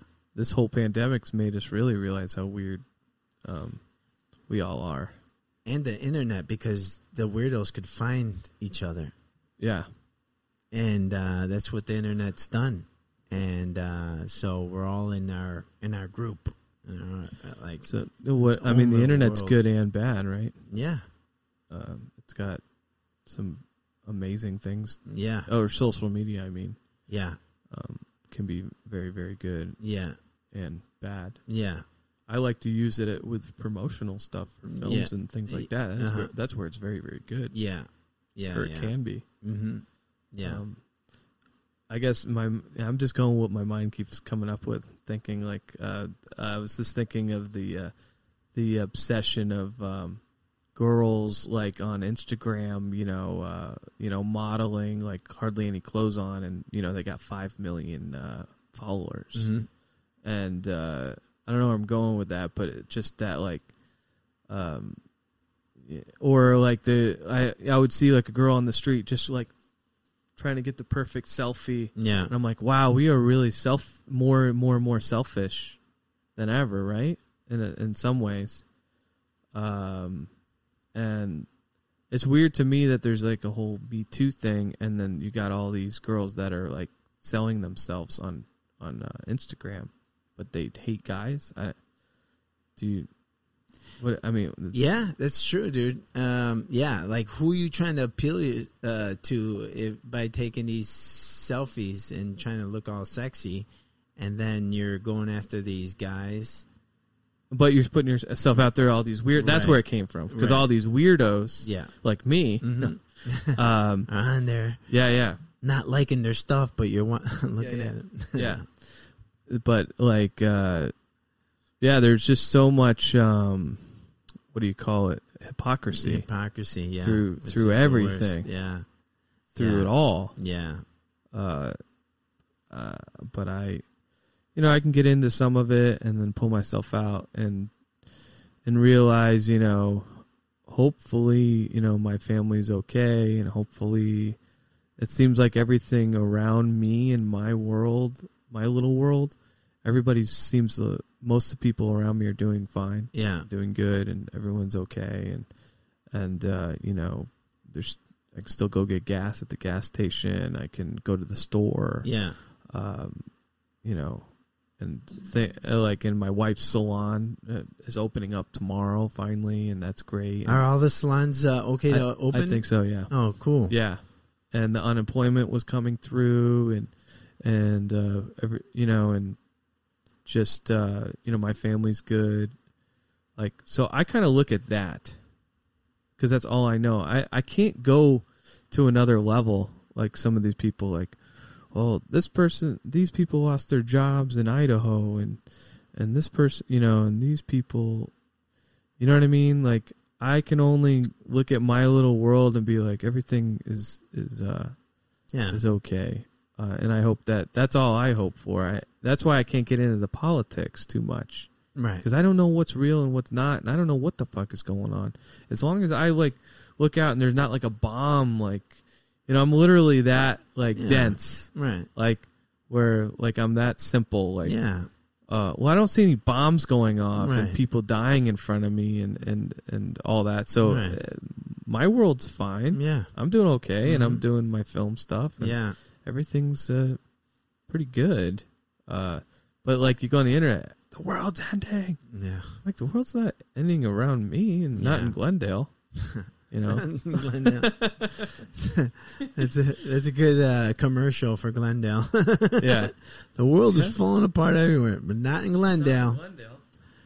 Buy a house. You get me, right? But we're on the same page, kind of like without not worrying about the politics of everything. And I mean, I don't know. We're just we're very easygoing people. And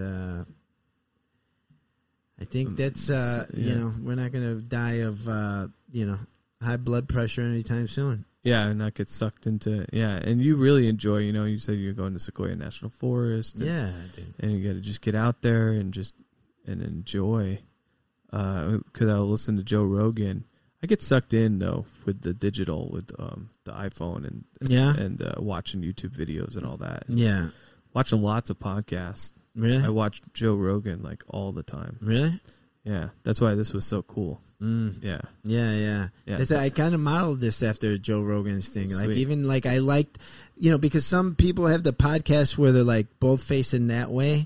You know what I mean? And I feel there's a disconnect. And I always liked, Joe Rogan's podcast, how you look at him directly, and like even the way it was cut, like what you see, Joe Rogan in one, and then you see Elon Musk in the other. Now I'm like, oh, this was in front of my face the whole time. But no, it was good. This shot. Yeah, that shot. But I thank you for having me on this. This is so much fun. Dude, like when else do you get to? And I canceled my whole career, and before I even have one. It's perfect. Yeah, dude. I mean, I'm a big fan of podcasts too, man. I enjoy listening to them, and so it's great to be doing one. You know, because I'm a fan. Yeah. You know? Oh yeah. Yeah. It's really cool. And you know, I hope people could get something from it, and like I do, you know, and you know, hope people appreciate it. They will. That's it. Yeah. That's it. Cool. So CannibleComedian.com is the website if you want to get a t-shirt or a mask. Yeah. And then the stories on there, what it's all about. And behind the scenes pictures and some videos of some of the actors that you don't know.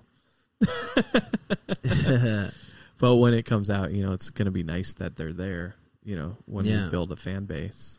Yeah. That we have some stuff already there for people. But we'll be releasing a poster. I can't say that either. I don't know when yet, but that's almost done, and it's looking really cool in the trailer and the movie.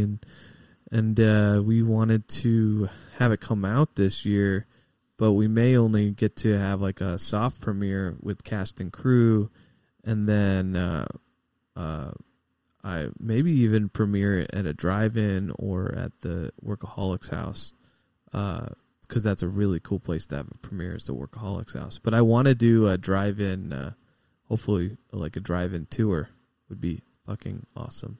A drive-in tour? Yeah, like different states. Show Cannible Comedian. Cool. That would be really cool. Yeah, and then do a Q&A maybe at a couple of them, like after on stage. Yeah. That would be really cool. Well, yeah. And that's what we're trying to do. Like, it's so cool that we're all just trying to do it, you know, just anybody that's trying to do a podcast or a movie, you know, and just see what. There's so many people in the world that you know, even if we get thousands of fans, but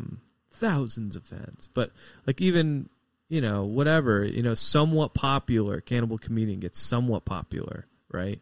Or your podcast gets somewhat popular. Like, that is fucking good. Yeah. Right? Like, I'm not looking at the, you know, millions and millions of people. That's just like, I can't even think about that. Yeah. Well, you know, it's not realistic.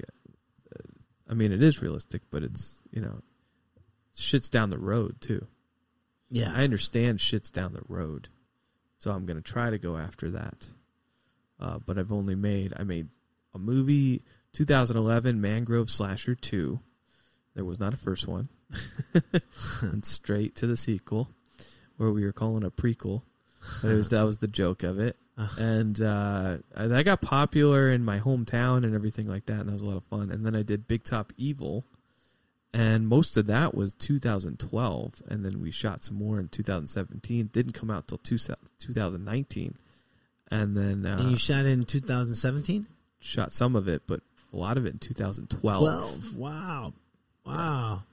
So there was a gap there. Yeah. And then finally I was just like, fuck it. I gotta follow my passion. That's where Cannible Comedian came alive, and nice. Been able to get that. And I hope that this one is a launch pad to be able to make movies not a little easier, but a little easier. Like, movies aren't easy to make, but just a little bit more backing and support. Yeah. This one I thought from Big Top Evil I would get a little bit of support. I had a movie that came out worldwide, you know, but that doesn't mean anything nowadays. Like, it can be worldwide, but if nobody knows about it, no one's going to click on it. Right. It can be available, but worldwide just means just sitting there, you know. Yeah. YouTube is I don't know. I think it's big. It's worldwide? Yeah, it's worldwide. Like, you put something on YouTube, it's worldwide. Yeah. I'm worldwide. Yeah. So that doesn't really mean much. You have to promote it, and it has to become something popular. So I was just saying, like, I hope that this one, hits the right nerve. You know, that's all we're trying to do is shoot, like, at the dartboard. Just, I mean, follow our shit. I think you did your part is quality control. Yeah. You put out a good product. Yeah. Right? And now it just needs to be seen. Yeah, and then I hope after that, then that's what I was saying. Like Big Top Evil, I thought that something would happen from that, and that's something I saw my dad. Like nothing really happened after he won that show, the Gong Show, and he kind of got discouraged. I got a little bit discouraged. Not really anything happened after Big Top Evil came out. I thought maybe a couple calls, maybe I get a manager, maybe an agent would be, because I contacted a lot of agents too. Nobody, like nothing happened. I even had Bill Moseley in the movie and all that. What happened was I finished a fucking movie and I got it distributed and I learned how deliverables go and I learned how to finish a movie. I already said that, but and more horror people know about me. Never going to see a dime from that movie. It's not that I made a bad distribution deal. It's just that these distribution companies want to make any of the little money that comes in, and they're going to somehow figure it out. Yeah. Whatever deal you made, they kind of take. Do they own the movie, or do you own it? I own the movie, and then they own 25% of it.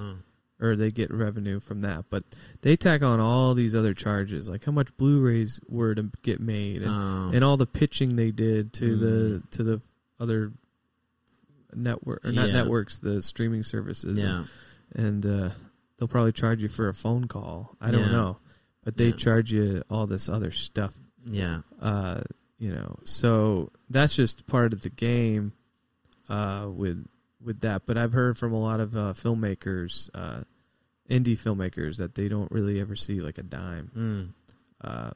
So that's the hard part, trying to get your movie out there and not get, it's not that this company screwed me, because I got my movie out there, and if it did make a lot of money, I'd probably make some money. But it didn't make a lot of money, but I don't see anything. Yeah, they get whatever. For how long? 5 years they have the film. Oh, okay. But after Cannibal comes out, maybe they'll go back to that one. I want to see Sean's other work. Yeah. But anyways, that's the nature of the beast. Yeah. With the film, I don't know if, some filmmakers are getting smart about it now, but filmmakers go, I just want to make a movie, I think. Yeah. And they don't realize there's a whole distribution and marketing part of it that you got to really be knowledgeable in, which I'm learning now. It's all learning. But that's why I love filmmaking so much, because I love every aspect of I like from pen to paper to like distribution to, all the promotional stuff. That's awesome, dude. You're a true filmmaker, dude, if you love all that stuff. I love all that shit. Yeah. Yeah. That's awesome. So go check it out. Thanks for coming on. Hey, thanks for having me. And the name of the podcast is Poop Dollar Podcast. As it should be. Yeah. Poop Dollar! This is Poop Dollar! That's it. Yeah. I love it. My son would love that. He'd be saying that shit. Poop Dollar. Because he likes poop? Yeah. Or he's just been saying poop. Yeah, kids just love saying poop. Yeah. And pee. Yeah. Don't forget pee. That's part of it. So, Poop Dollar was a part of the Workaholics. They did a prank when they would sit on top of the roof and they would put a dollar bill out on the street. Yeah. And they would put a turd in the middle of it. Oh, man. And they would watch people pass by and look at the dollar and pick it up, and then it'd be shit on it. Yeah. Oh, that's them. Yeah. That's sampled. That's them.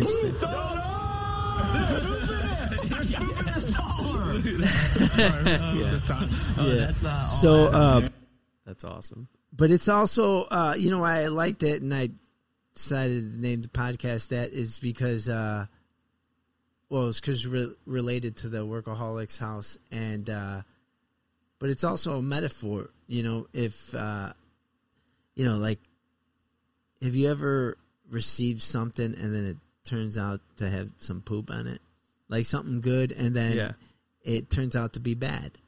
So that's what a poop dollar is. That's like beautiful. You think it's good, but it turns out to be crap. Yeah. And we've all experienced that in life. Do you remember any sort of poop dollar incident where I think where you thought you know it was a good thing, and then it turned out to be a bad thing? I mean, yeah. So hopefully not this movie. Yeah, I mean, anything sticks out, relationships. Like, relationship. Yeah, those were poop dollar relationships. She had some turd inside. Yeah, she was full of crap. I mean, yeah, you know, but what's funny with me, I always think I have a part in it. Yeah. Okay. I always poop a little bit in the dollar. That's interesting. Myself. Yeah. Yeah. I'm going deep. Yeah, that is deep. Yeah. That is deep. Because so that's going back to like the self-sabotage thing, right? Yeah. So and that's a real thing. And yeah, I could totally, dude, I pooped on some of my own stuff too. Yeah. You know? Yeah, it's a good that's a good point, you know. Well, shit. Shit. This is You're pooping the dollar. Look at that. All right, who's poop this time? Oh, that's all Adam. Does that come out in the whole thing too? You hear that, or we just hear that? Yeah, it's in the. Oh, okay. Yeah. Everybody hears it. No, just use that the whole time. We'd look We're like just like real weirdos if we're like, you know, like just smiling. Yeah. Yeah. Yeah. We're like, no, we hear it all. Was it Vanessa? She's got tattoos, man. I'm into that lately.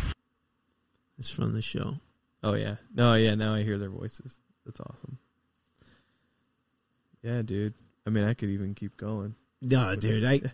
This is one of the reasons why I want to have you on, because I know we could go for it, dude. Yeah. We could go endless, dude. Like you know, it's like, you know, and but we'll have you back, dude. If you'll come back, and you know, when we get closer to, you know, we'll get updates on the movie. And next time, like if I do like have some success, I'm gonna come on with like very expensive wardrobe looking.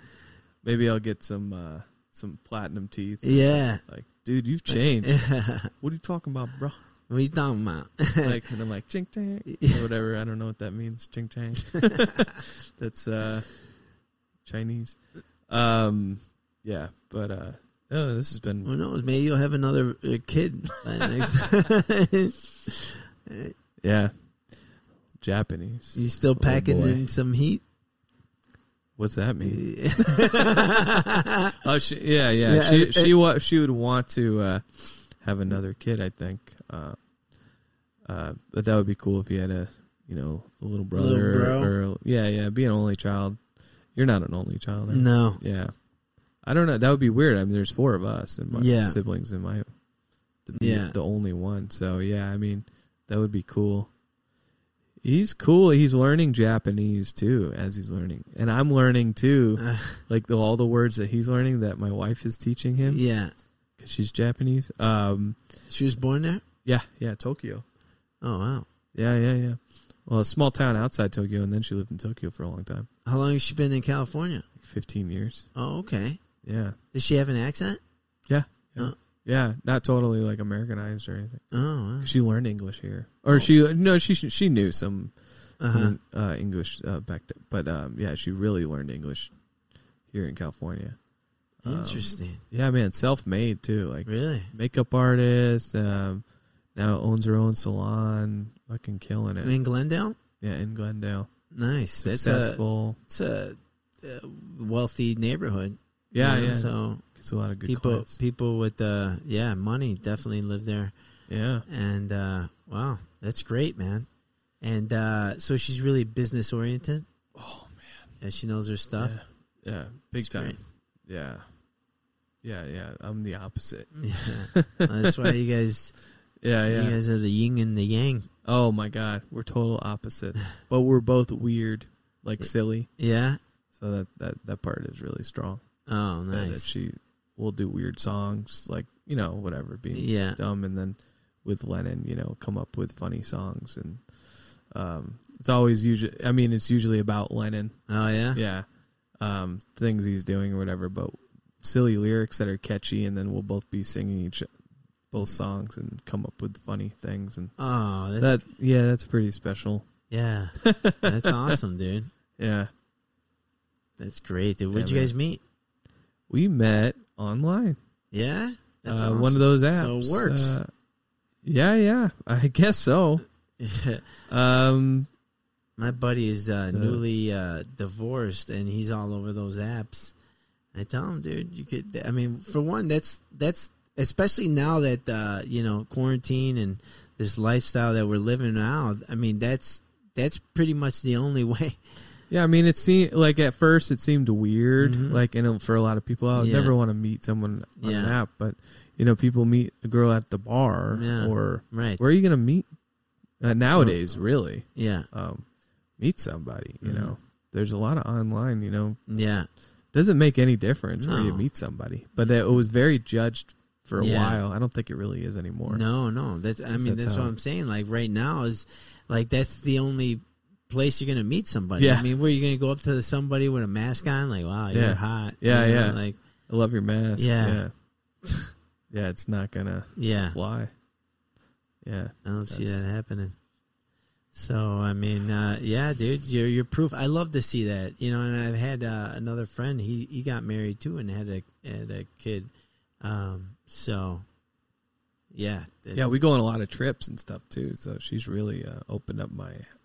Like, I never even went to Hawaii. And we've been twice. We got married in Hawaii. Oh, you did? Yeah. Nice. Awesome. Over a waterfall? Under. No, at a wonderful courthouse.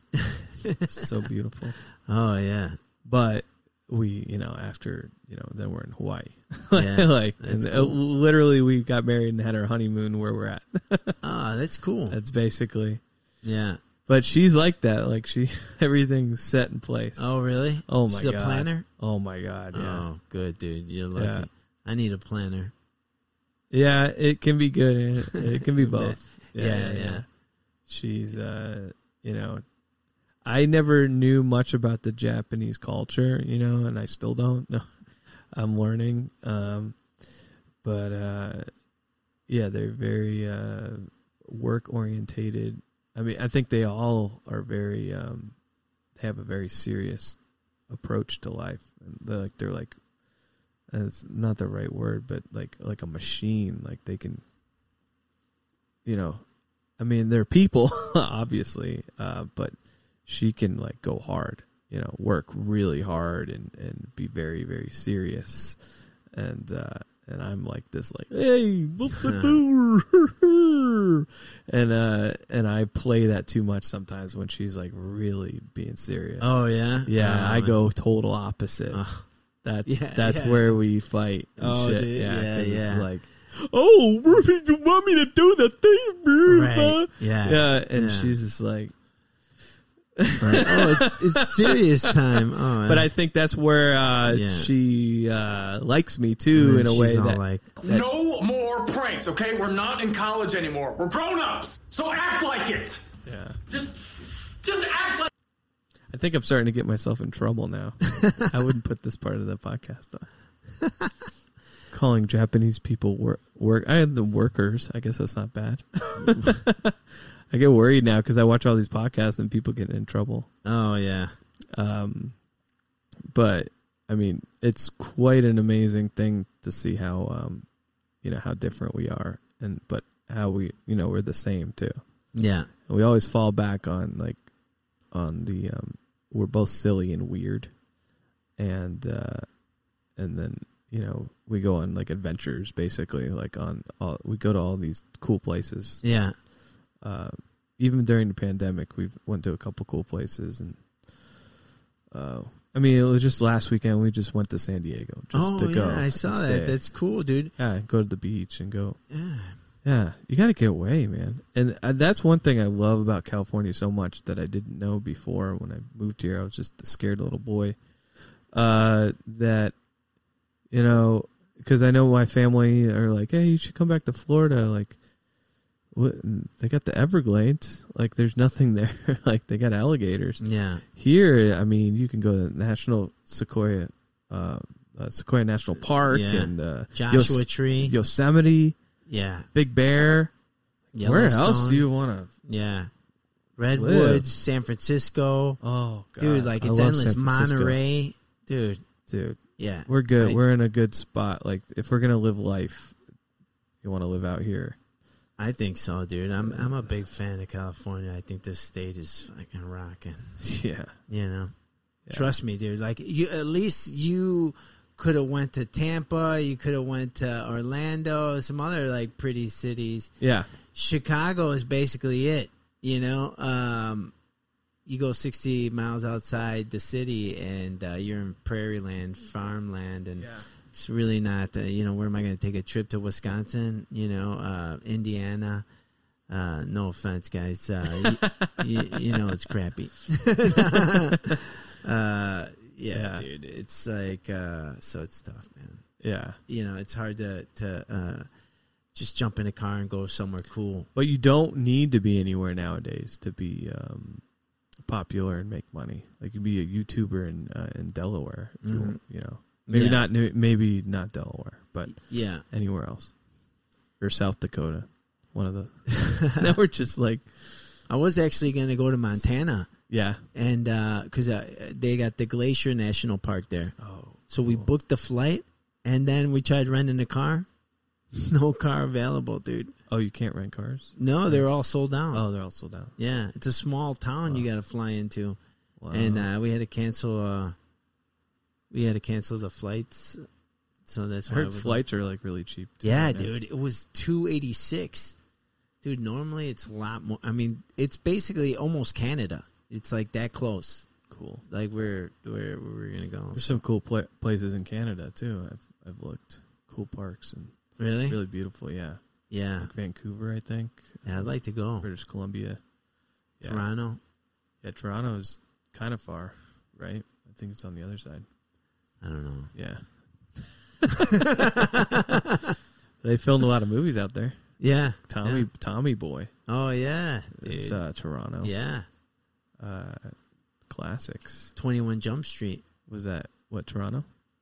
Canada. Oh, it was Canada. Yeah, I'm not sure if it was Vancouver or Toronto. Well, those are movie towns because it's cheaper. Yeah. But they have Hollywood sets, and they shoot a lot of big movies in Vancouver and Toronto for a long time, but I've never been there.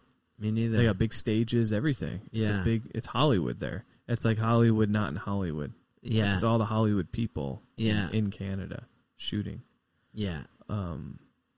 The movie Scream, they wanted to shoot that in Canada, but Wes Craven was like, no, I want it to be very American, like I don't know if it was the Victorian houses, I forget, but he wanted that vibe because once you go to Canada, like you're losing the wherever, I don't know where, I'm stupid, but it's not looking like America anymore. Yeah, like old school America, whatever. He was going for that vibe, and you're losing. So he was like, no, I don't want, even though it was going to be cheaper. Yeah. Oh, okay. So where was it filmed? I don't know. Oh. Thanks a lot, Sean. But it wasn't in Canada. He didn't want to do it because even though it was going to be a lot cheaper. I just remember that. Okay. He wasn't going to get it was going to look like, I'm going to stop talking. This is really started to go bad. Do you have a favorite director? Yeah, Wes Craven. No, favorite director. I mean, Quentin Tarantino and I would just say Rob Zombie. Uh-huh. Yeah, nice. And do want to just continue making the horror genre, or do you want to one day maybe try like a romantic comedy? Yeah, sure. You just love filmmaking. Yeah. I mean, I would never be able to do anything smart. No. I keep talking myself the whole time. If you want smart, I'm not the guy. I'm not the guy. I'm good with the stoner comedies. Dude, make the next Old School. That's fine. Fuck yeah. I like the path that I'm on with this, like even you were agreeing, like combining these weird horror with the different Keep doing that, dude. Yeah. I'm just trying to find my niche. Nobody's doing that. Peter Jackson started with horror, and then he made Lord of the Rings, so I don't know. I mean, I'm whatever. Yeah. I'm not gonna make Lord of the Rings, but I'm up for whatever it takes me. Nice. Yeah, but I mean, I grew up on. I love Halloween and not the movie, the holiday or tradition, and I love haunted houses so much. Like I love the whole atmosphere of a haunted house, and love rock music, heavy metal kind of goes within the horror. I like all that stuff. I'm a white person. That's what we like. Yeah. We like rock and roll and horror, cocaine. Horror and cocaine and black bitches and eating people. It's not. Yeah. But definitely Rob Zombie was my inspiration. But I also like those guys like Lloyd Kaufman.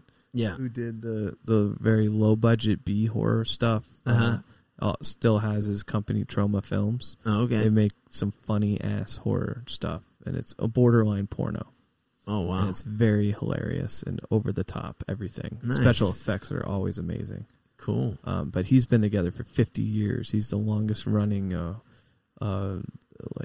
traditional indie horror. Nice. He never sold himself to the man. He's always kept it indie. That's cool. Yeah, that guy is fucking awesome. And James Gunn comes from there. There's a lot of big directors that come from him. Nice. James Gunn, who did Guardians of the Galaxy and the new Suicide Squad, was directed some of his movies, and he was part of the Troma team and stuff like that. That's another awesome director, James Gunn. That's a cool career. He did horror, and then he went to, he was writing scripts, did Scooby-Doo, and then did that phenomenon Guardians of the Galaxy. Yeah. Yeah. So I like those guys' careers are cool. But that guy is like a fucking true writer, like magnificent writer. I get a lot of people helping me. This is what it is. Like I'll write out the whole thing, and then I'll get a lot of different minds on it, and then try to figure out what the best thing is for it, and if so it can still be me. Yeah. Yeah, but these guys like Quentin Tarantino, they're amazing writers. Yeah. That's dude. Everyone's different. another Everyone level. has their strengths and weaknesses. Yeah. Cool.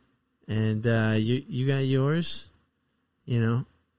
More weaknesses than strengths. Oh yeah, for sure. As far as you go.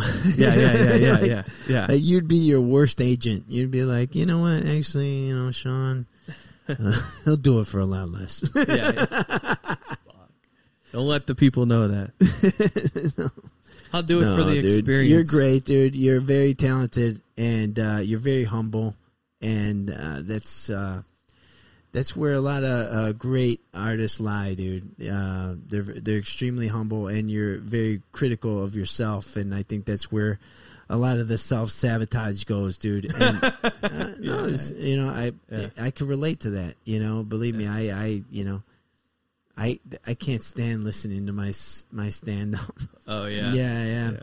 And I hope there's not a lot of it in Cannible Comedian, because it's very difficult for me to see myself. And but I had fun doing it, And I wish you the best, buddy. And thanks, man. Yeah, we'll have you on again, and we'll talk further about the movie once it's getting close to coming out or out. In the meantime, check out CannibleComedian.com and Sean Haitz. Not Heist. Haitz. I like Haitz. I know. That's your new stage name, Sean dude. Haitz. That's cool. Sean Haitz. And check him out, guys, on social media as well, Twitter and on Instagram. Yeah. And do you guys have a YouTube channel? I just have mine. Oh, okay. I throw some trailers on there and stuff like that, but I'm not that active on YouTube. Okay. I'm pretty active on Instagram, nice. Twitter. Getting those stories out there. Yeah, getting those stories. Ramping up the Big Top Evil, the Cannible Comedian Instagram page. Yeah. Trying to post something a day. Yeah. Yeah. Good, man. We'll check them out, guys. Yeah. And good night. Thanks, Eric. Thank you. I gotta be fresh.